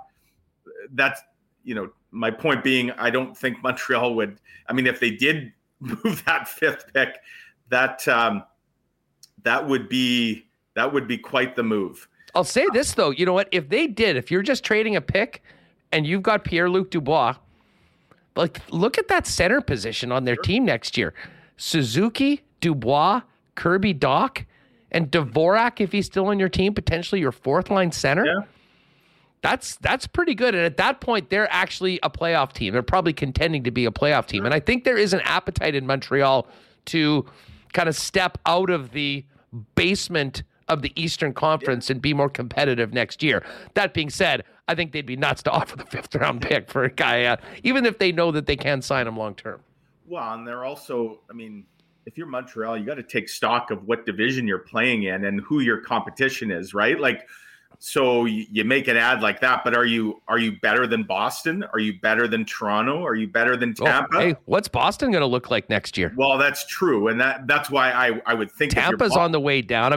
To be honest, to answer that question, I think that a guy like Dubois, if you're adding him for just a pick, not taking anything off your roster, yeah, I think you could make a legitimate argument that the Montreal Canadiens all of a sudden are maybe not a Stanley Cup favorite or anything like that, but absolutely a playoff team. And I guess we'll find out how much the appetite to move this thing along is, or to play the long game with some of the picks and prospects that they've had. Mike, listen, just before we go, and I have a feeling these are the way these conversations are going to go until something happens. We're going to talk about Hellebuck. We're going to talk about the centers, and we're going to find out if they've got a taker for Blake Wheeler. But the defense has been a conversation for the last 2 years since Dylan and Nate Schmidt showed up. You've got Ville Heinola. You've got Declan Chisholm. You've got a situation with Logan Stanley. How does all that get settled in your mind? And does that happen pre-draft? And is potentially a Heinola or a Stanley maybe gone, as well as someone that was a regular on the club last year? Yeah, what you don't have anymore is a Leon Gavanke, because he's now taken that out of the mix by signing in Germany. And if you're the Jets, you have to be concerned about what's happening with your blue line prospects. You've now lost Gavanke, who's decided clearly he doesn't see any future here. So he's gone, a guy that just set the franchise record for goals by a defenseman. Maybe he never would have been an NHL caliber defenseman. Now we're not going to get to find out. But a guy you drafted and developed, he's gone for nothing. Johnny Kovacevic, a guy you drafted and developed, gone for nothing. And the concern, of course, is that you risk as early as next year, Declan Chisholm, Ville Heinola, you can't risk losing those guys for nothing.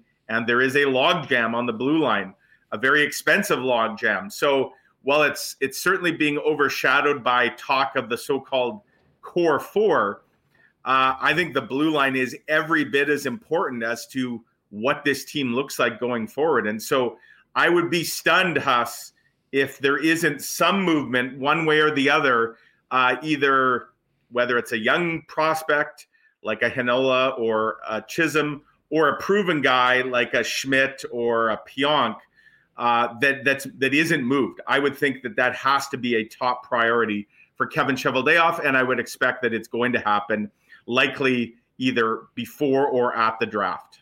I'll be interested to see if, one of those players is almost included as part of one of these bigger deals. Needless to say, there's a lot of moving pieces around Kevin Cheveldayoff's wall right now. Mike, thanks so much for doing this. You going to be at the ball game on Friday night? That's the plan. Yes, indeed. And then I'll be back at Canada Life Center, hopefully for a game 6 or 7, if there is one. Looking forward to that. Could be a great sports weekend here in town. No doubt about it. Well, we'll see you at the ball game for sure. Yeah. And fingers crossed, we'll see the Ice and Thunderbirds back here for game 6 and 7 at Canada Life Center. Thanks for doing this, Mike. You bet, Huss. Enjoy the week. You too. There's Mike McIntyre. Of course, the one thing we didn't hit with Mike, which we spent quite a bit of time on yesterday, was Winnipeg Blue Bomber training camp. Check out yesterday's episode with Jeff Hamilton, and we'll bring on Teddy and some of the other guys covering the blue and gold as training camp continues. Although I think this might be a little bit of a less exciting training camp for the Bombers, just because it's like, when does the season start? Because we pretty much know the club that is going to be out there for Mike O'Shea. Of course, all of our Bomber reports, when we do them on Winnipeg Sports Talk, are brought to you by Princess Auto, proud sponsors of the blue and gold, and the hosts of the Princess Auto tailgate party before each and every Winnipeg Blue Bombers game. Princess Auto is also where you'll find the best deals on the most unique assortment of tools and equipment around. Everything you need to complete the projects on your list or start something new is at Princess Auto. Visit them on Panet Road or Portage Avenue West at one of their 2 Winnipeg locations, or shop online 24/7, 365 at princessauto.com. Well, things are getting green, folks. The leaves are blooming, grass is getting greener. But if you have irrigation needs or issues, you need to get on down to Consolidated Supply. Talk to Joe and the gang about what they can do to help you make your property as lush and beautiful as the golf courses they work on. They've also got artificial turf if you need that. And of course, is the club car dealer in Manitoba. Great deals on both new and used golf carts. Not to mention great options for your property, including hot tubs and amazing outdoor kitchen options. And of course, small engine parts and repair. Pop by and see them. Consolidated Supply at their new showroom, open to the public, 1395 Niagara Road East. Or find out more online at cte.ca. What a tent sale at Royal Sports on the weekend. Thousands of Winnipeggers going on to pick up thousands of pairs of shoes and merchandise, all at incredible deals, mostly 50% off or more. Of course, keep your eyes out all summer long for Royal tent sales, but right now with spring officially here, get on down there for the best selection of licensed merchandise anywhere, and spring stock arriving daily with soccer, baseball, softball, tennis equipment, of course, the biggest hockey section in town, and a huge selection of bikes as well. Got to see it to believe it. Royal Sports, 750 Pembina Highway. Follow them on Instagram at Royal Sports Pembina for the latest merchandise drops and sale information. And no NHL hockey tonight, but we do have the WHL final. Might be a great night to gather the gang and head on down to your local Boston Pizza. Best place to get together with friends for the big game is always your local BP. Check out the new Fanalytics menu. Enjoy ice-cold schooners, world-famous BP wings, and gourmet pizzas. And if you're staying in, you can always order online at bostonpizza.com. All right, we've talked a lot of hockey today. But I was just mentioning to Mike, can't wait for Fish opening night on Friday with fireworks and seeing the new team and having gorgeous weather planned for the weekend. But the following Saturday, Pro Hoops returns to Winnipeg. And a little earlier today, we had a chance to catch up with and feel the energy of the new bench boss for the Winnipeg Sea Bears. Let's welcome in for the first time the head coach and GM, Mike Taylor, getting us ready for basketball season this summer here in Winnipeg. Mike, how are you? Doing great, Andrew. Thank you guys for having me. Really excited to get things started this summer and really excited to talk some Sea Bears basketball with you guys this morning. Yeah, I mean, it's just about go time for the squad. I see the training camp roster's all set. You got your coaching staff, and it's about time to get to work. But, I think it'd be remiss without talking a little bit about you first off.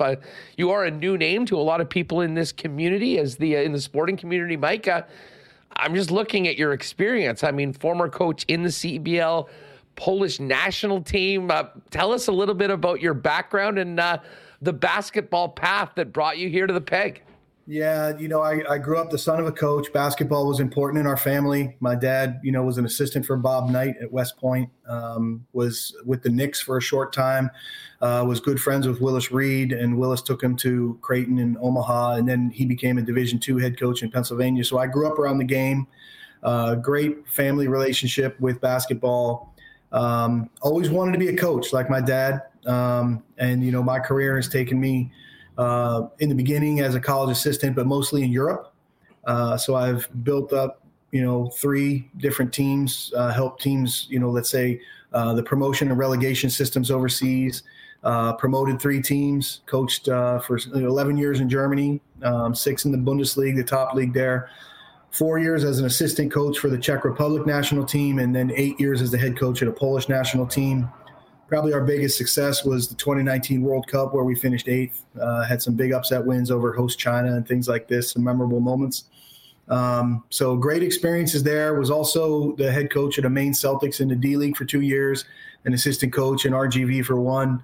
And then obviously last year out in Vancouver with Fraser Valley, I had a really good experience. Dylan Kular, the president, Kyle Julius, who's now coaching the team, was the GM. Those guys welcomed me into the league and helped me a lot. And I've gotten to know a lot of people here in Canada over the years and, just love the direction of the league. The CEBL is so much fun. And when the opportunity came about to be a head coach and a general manager here in Winnipeg and build up an organization, I just jumped at it. I think Winnipeg is a great sports town. Obviously, the Jets, the Bombers, the Goldeye, and I think there's a missing piece that I think the Sea Bears can really establish and fill in. So we're excited about this first season, and I'm really, really thankful and happy to be here in Winnipeg. Mike, you mentioned that you do have some experience in the CEBL. I mean, this is a very young league, and it is new to a lot of people that are watching or listening to this for the first time. But there is a couple years back in. Tell us about your time out west and what people need to know or should know about this league that now includes Winnipeg as an expansion franchise. Well, I think Canada basketball in general over the last decade has made big strides. You see so many outstanding, talented players getting to the highest levels of the NBA. But beyond that, there's so many players that more Canadians are playing overseas than ever before. There's, tremendous improvement in Canada basketball. And what I love about what CEO Mike Morreale has done with this league, he's created a really quality league in a nice time of the year for everyone. This is a really fun league to be a part of. I think there's very good people, and the quality and level of the league is really solid, and it's ever improving. So we hope to add to that, this year in Winnipeg. I think we've got a great market. We've got, in my opinion, the best facilities, and I'm really excited to see what we can do. But my experience in Fraser Valley was a very positive one. Met many good people out there, and I think it's great experience to draw from as we get ready for this inaugural season here in Winnipeg.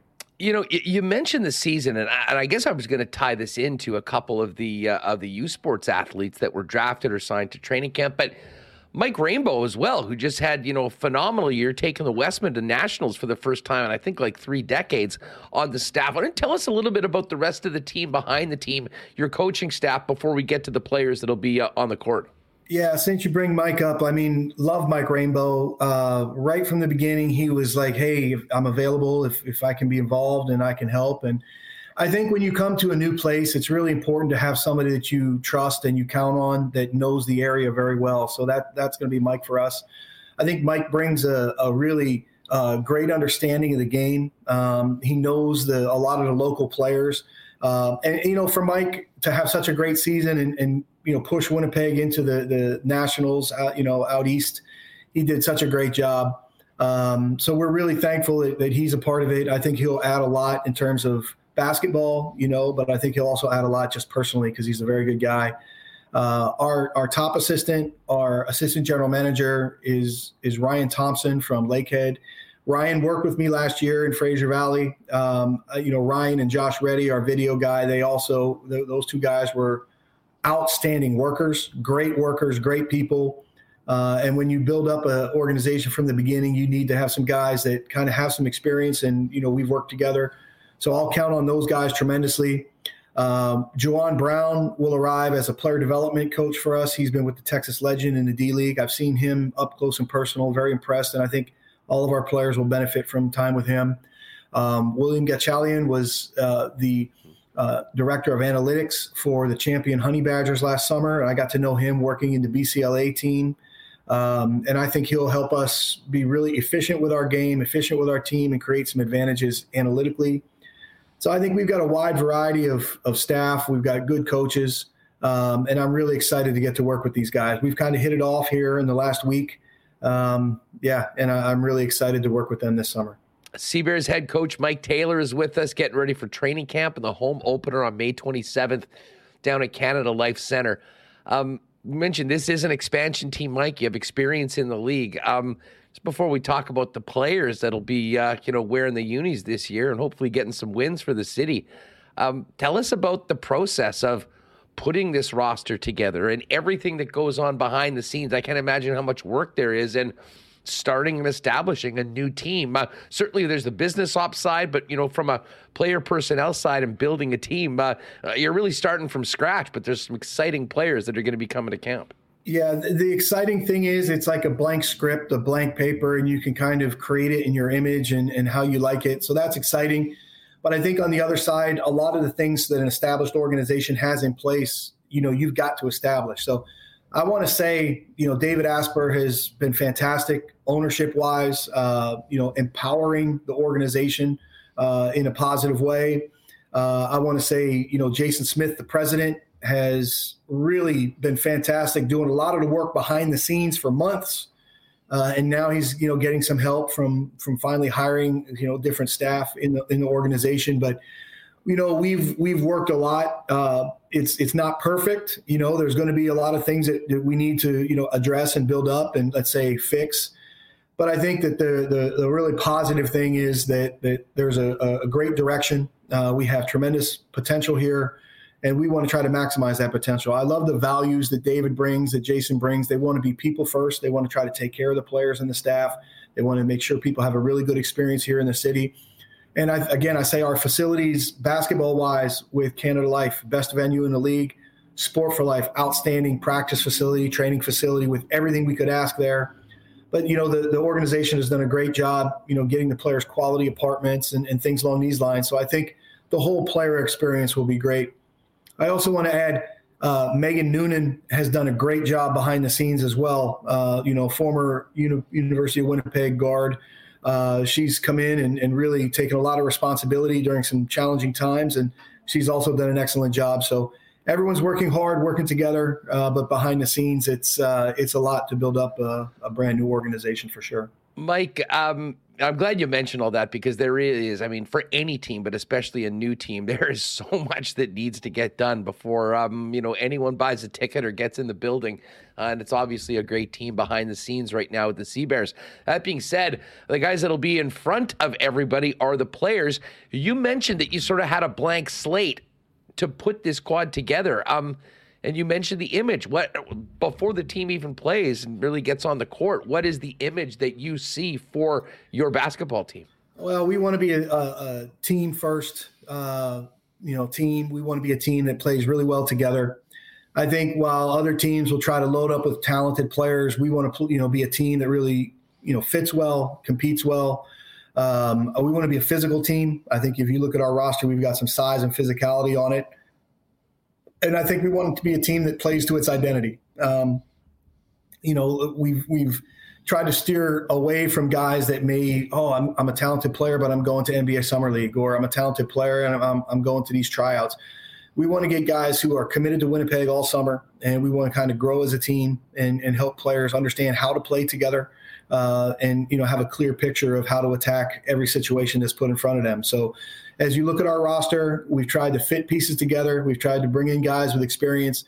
This roster has 5 players with CEBL experience. It has 3 players who have won a CEBL championship, and I think that's a really good place to start for an expansion team. So, again, we're about team basketball, and we want to, complement each other and make our teammates better.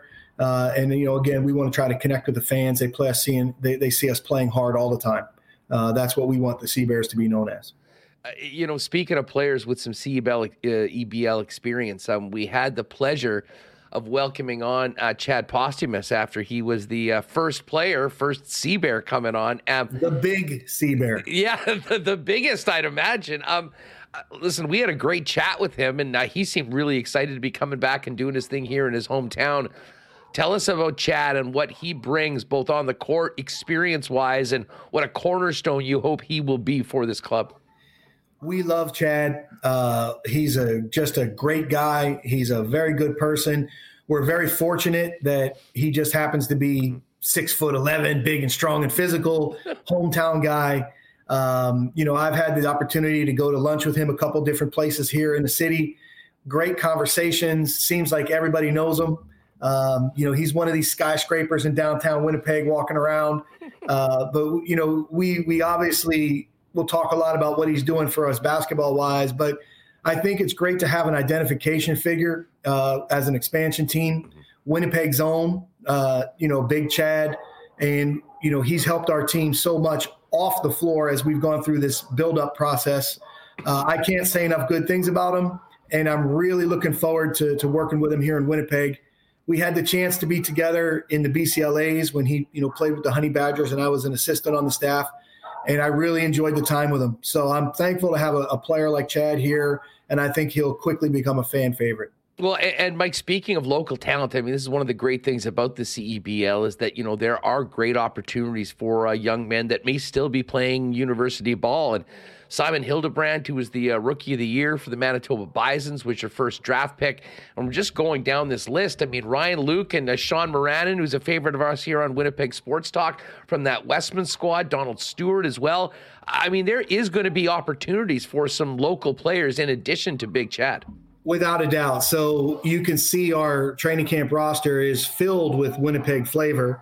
Obviously, the big hope for us is that Simon can, play on this level in a contributing way and continue his upward trajectory after the fantastic season at Manitoba.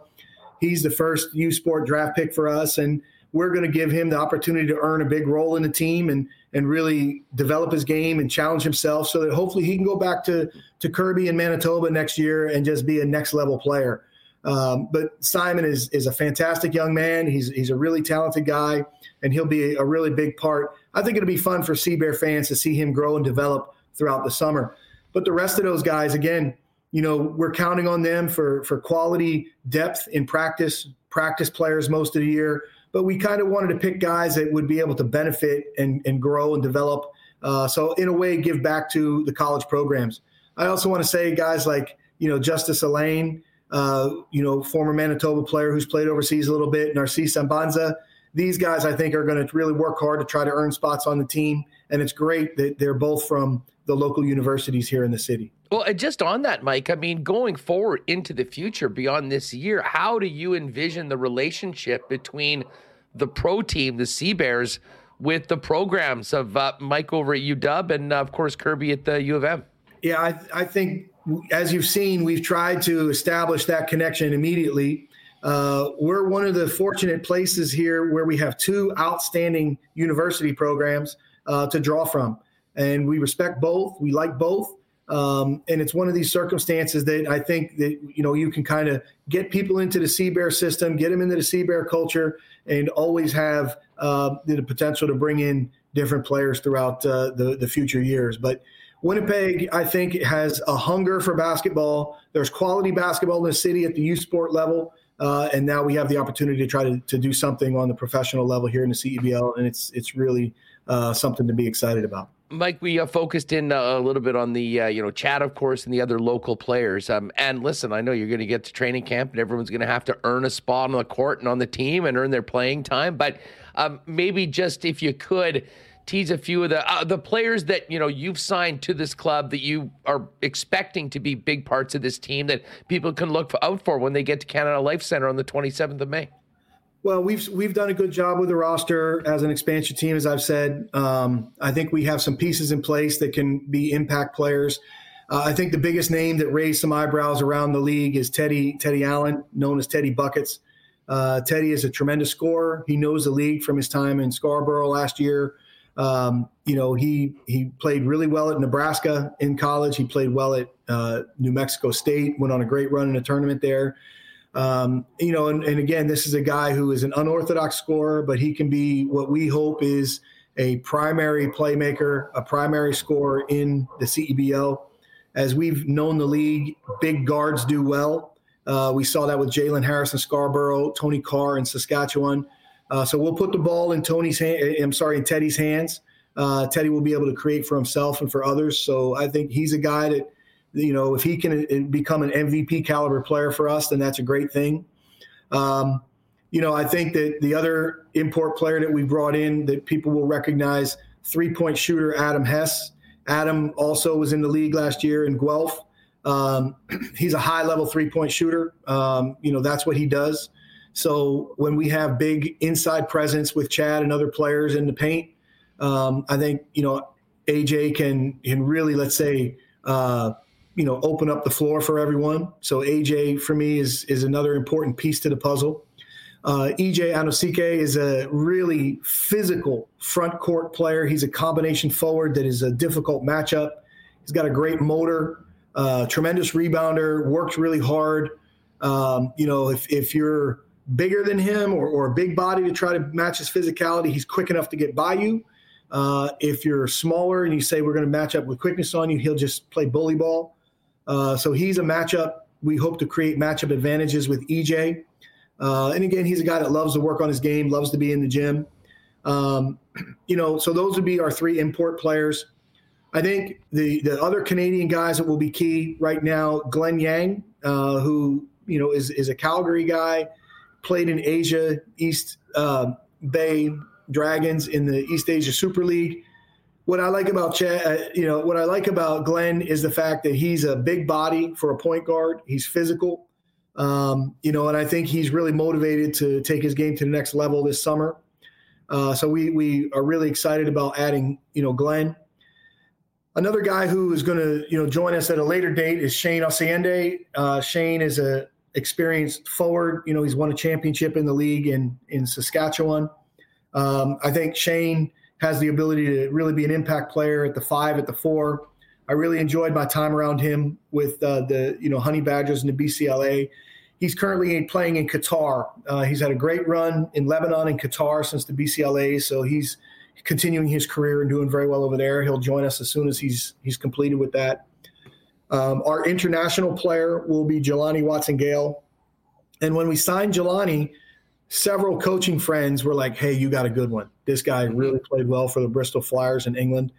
And what we hope Jelani can do is come in and give us a dynamic playmaker who, opens up the, let's say, he can create some shots for himself and get, penetrate, break down defenses and things like this. So we hope that can happen.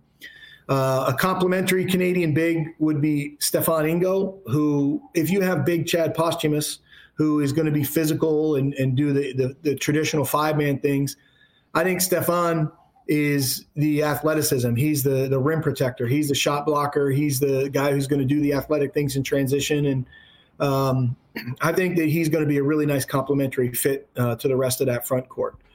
So we like the team that we have. I think I've touched on everybody. Let me see if I missed anyone. You might be able to help me. Tyler Sagal, he was our second U Sport draft pick, played at the university, at Lakehead University. Again, another good 3-point shooter. We feel that, if there's injuries or things like this, that he could step in and help us. And how could I forget Michael Okafor, his teammate at Lakehead, played for Coach Ryan Thompson, our guy. And the thing about Michael is, CBL experience from Hamilton last year, now Brampton, but won a championship with those guys. So we feel like we've got an elite defender. We've got a guy that understands the league, and we've got a guy that can really impact our team athletically, defensively. And, he's got a gregarious personality. So I think fans will like Michael a lot. Hey, yeah, get the guy on the team that wins every year. That's the way you start an expansion team, right? We got 3 of those guys. Michael won in Hamilton, now Brampton, and Chad and Shane won in Saskatchewan. So, again, I think it's important for us to try to give some of those new guys, some players that they can rely on, maybe ask some questions about, hey, how does this work? How does this go? What's it like in this league? What should I think about? And I think that veteran experience from some of these guys will be really beneficial for the newcomers. Mike, I got to tell you, I was already excited for the season, but just hearing your passion and energy for this team, I'm even more excited to get out there on the 27th of May. Just before we go, and thanks again for doing this, what should people know about this team and, most importantly, the league and the product that they'll be seeing if they buy a ticket and show up on the 27th to see this new era of basketball here in the Peg? Well, know that it's a team that's going to put his heart into the Sea Bears and put his heart into Winnipeg. We love the sports city that Winnipeg is. I'm completely impressed by it. Again, David, as an owner, his heart is in it, and he's really trying to establish something that can connect with the city and something that can be a piece, to add to the whole, Winnipeg culture. We want to build our organization the right way. The ultimate goal for every organization is to win a championship, but obviously that's not hard. Well, let's say that's hard to do in the first year when you're learning so much and building up so much. Keep in mind, Montreal won 6 games last year, and Newfoundland won 5. But we want to build the organization for the long haul. We want to establish the foundation. We want to connect with the city. We want to put a bunch of players that are committed to the Sea Bears and play hard every single game, every single second, put their hearts into it. And I think we're on the right track. How far this team can go, I'm excited to challenge it and see how far it does go. But I really believe that the excitement and enthusiasm in the city, you can feel it. And I think the 27th, when Vancouver comes to town and there's that tip-off and everybody's in the Canada Life Center, we have the chance to set the attendance record for the first game, the league attendance record. So I think we're starting in a great place. And then what we want to do is work to be consistent, work to sustain the success that we have, put our processes in place, establish that foundation, and then, again, grow with the league. I think the CEBL is a fun league. I think we've got a great organization right here that's building and growing, and I think we've got a great city to play in here in Winnipeg. So it's going to be an exciting summer, and I think we have everything we need to be successful. Let's do this. Saturday, May 27th, the rebirth of Pro Hoops in Manitoba and in Winnipeg, the Winnipeg Sea Bears with their home opener. Mike, let's do this again very soon. Good luck with training camp. Good luck with getting the squad ready, and good luck in game number 1. We'll look forward to having you back on Winnipeg Sports Talk throughout the season, and wish you and the organization all the best. Thank you very much, Andrew. We really appreciate it. Go Sea Bears. Yeah, that was a lot of fun talking to Mike today. Cannot wait for Pro Hoops to get back, and it really enjoyed some of the comments in the chat about the old Thunder days at the arena and the Cyclone days at the convention center. Obviously, a big boost for the franchise to be able to play their games down at Canada Life Center. We are going to be getting ready for Goldeyes season over the next couple days, as well as opening night at Assiniboia Downs, which is coming up on Monday, May 22nd, end of the May long weekend. What a great way to finish off 3 days off by getting out for the first night of live racing. Thursday, Darren Dunn will join us on the program to preview everything coming up for the year out at the track. And then on Friday, after he showed up the day before the Kentucky Derby and told all of us to take Mage to win, who won the Derby. We got to get Kurt Comtois back to get his thoughts on the Preakness. So have a little horse racing talk towards the end of the program over the next couple days, or Thursday and Friday. And, of course, Monday is opening night. Check out AS Downs for all the information on the upcoming season. Looking forward to getting out to Aikens Lake this year. Aikens Lake Wilderness Lodge is a perfect getaway for Manitoba businesses. Only a few hours from Winnipeg. Travel's quick and easy. You can reward your top customers or organize a very unique team-building experience. So important with people who are working remotely from home or businesses, some getting rid of offices altogether. Find out more online at aikenslake.com about the Aikens experience. Take it from me, it is world-class, and maybe the only thing better than the incredible fishing is the incredible hospitality of Pitt and the gang out at Aikens Lake. Again, online at aikenslake.com. PGA Championship is starting up on Thursday. We'll have to maybe get Feinberg on the program tomorrow to get some picks beforehand. We'll certainly hit that tomorrow in the lock shop.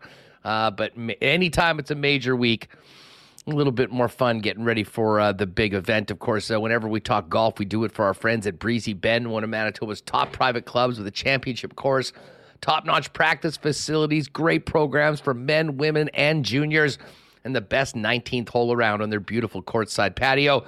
Find out more on getting on the waiting list and making Breezy your long-term golfing home. Talk to our friend Corey Johnson over at the course, or find out more online at breezybend.ca. And hey, a big cheers to our friends at Little Brown Jug.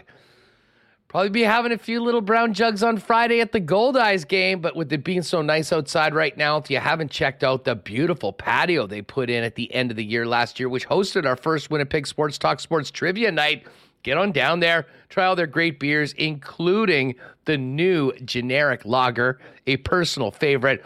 You can pick up all their beers there, as well as at vendors throughout the city, and you can always get them and order for delivery online at littlebrownjug.ca. All right, we'll get to the Cool Bet lines right away, but let's get Remus back in here.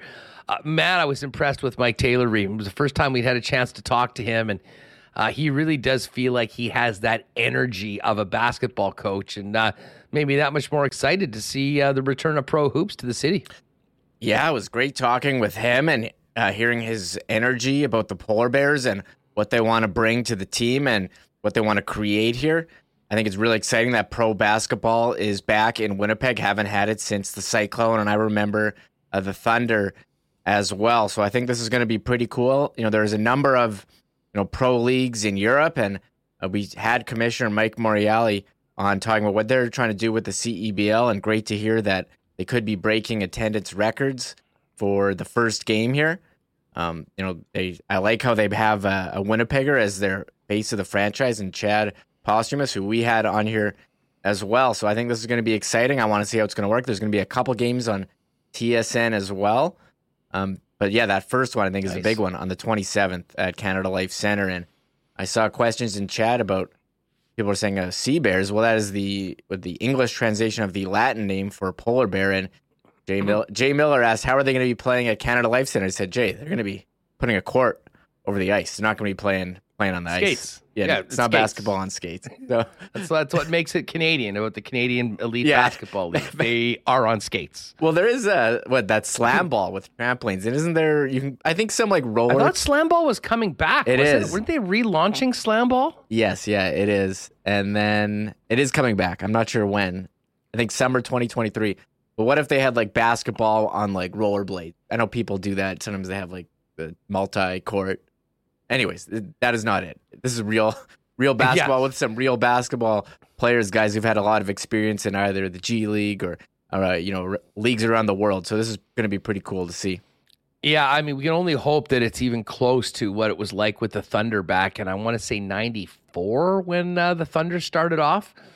And listen, I think there was 11,000 people for the first game. They got great crowds that first season. Unfortunately, the league that they were in was a complete joke, and by the end of the year, 4 of the 6 teams had folded, and conveniently that left the Thunder to play in a championship final against the Dayton Wings, which was a best of 5, and the players were paid by the game. So all games in Winnipeg as well. So the Dayton Wings won the first 2 games. Shockingly lost games 3 and 4 and then ran away with it in game 5. Like the entertainment was amazing. The organization in that league was a real hamper to everything that they had going on trying to establish pro hoops back here. Obviously, it was a little different when the Cyclone were playing at the convention center, but that's why this is such a huge win for the Sea Bears to be playing at Canada Life Center. So looking forward to getting out there. Hopefully we'll have Mike on again. He was a great guest. And our guy Sean Moranin, who we had on the program before the West one went to Nationals, also on the training camp roster as well. So great to see some of the local flavor involved in the club as well. And by the way, for those, I think it was BA that was talking about a certain weather broadcaster here in Winnipeg that was the former mascot for the Cyclone. It was, in fact, the Thunder. And Colleen Brady was Baby Boom. Kaboom was the main mascot, and then Baby Boom. Colleen was an incredibly talented rhythmic gymnast and was one heck of a mascot as well before she became CTV weather specialist. All right, let's get to the Cool Bet lines for tonight. And we do have lines now for the series between the Panthers and Hurricanes and the Stars and the Vegas Golden Knights. The Canes are a minus 137 favorite. Interesting. That was minus 130 earlier. So it looks like the early money's going on Rod the Bod and the Hurricanes. Panthers plus 116 for the series. And, the Vegas Golden Knights minus 128. Funny, I was looking at some other books earlier, and it was, in fact, Carolina that was the biggest favorite. But it looks like, Vegas was the biggest favorite, but in fact, over at Cool Bet is the Canes. I kind of do like Vegas and Carolina in these series. Dallas is plus 108. We know how good Ottinger is, but was unfortunately impressed with what Vegas did to the home team here, and we saw the way they handled a devastating Oilers attack. I think they're ready to go to the final again.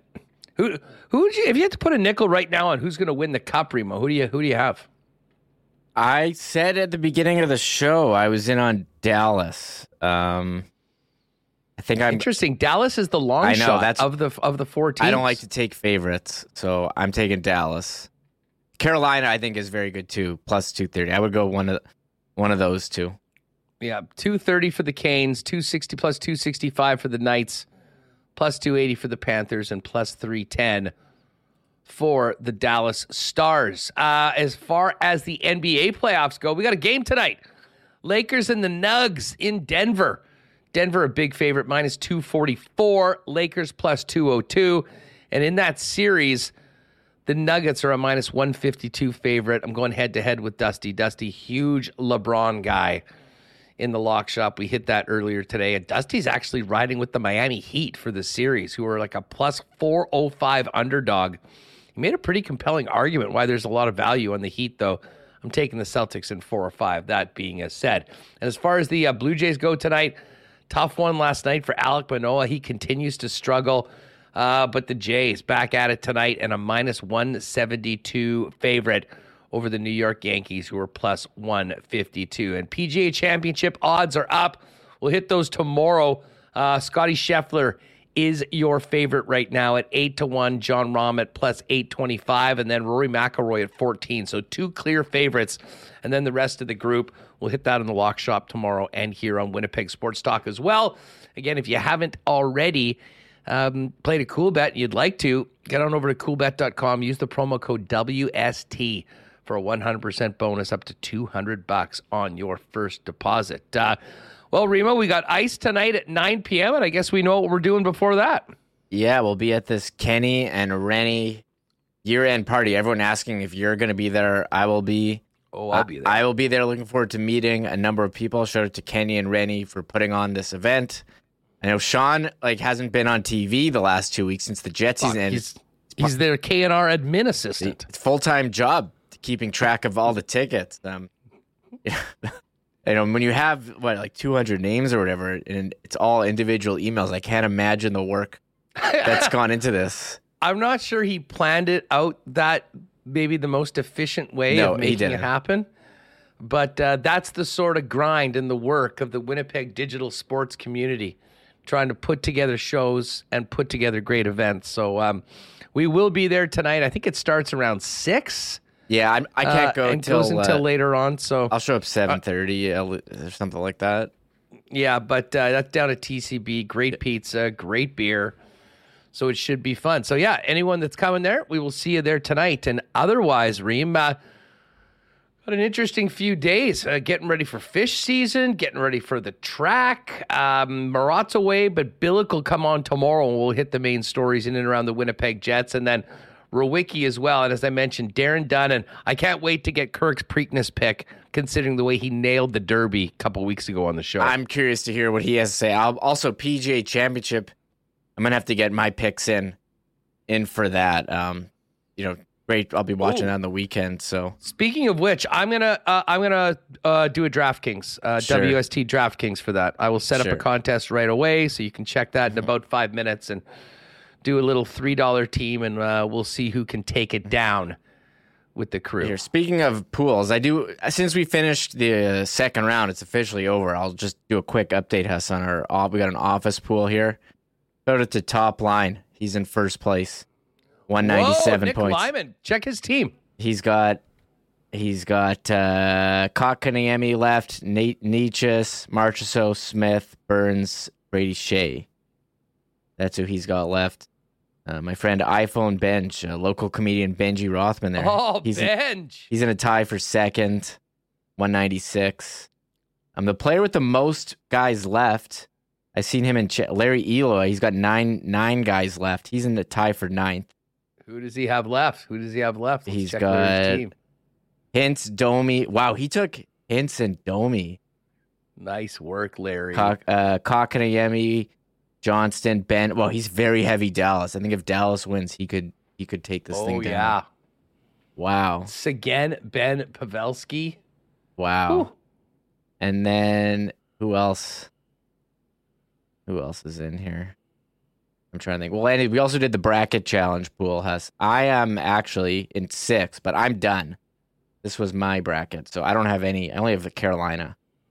But who's in first, Hellebucht, he's in first with 125, and he can't gain any more. But this Braden Fleming, he can get a possible 152, but and he's got Dallas in the final, so he could take it. Shout out to him. There's a couple people who picked Dallas, but I think Colorado, Boston, Edmonton were the heavy favorites.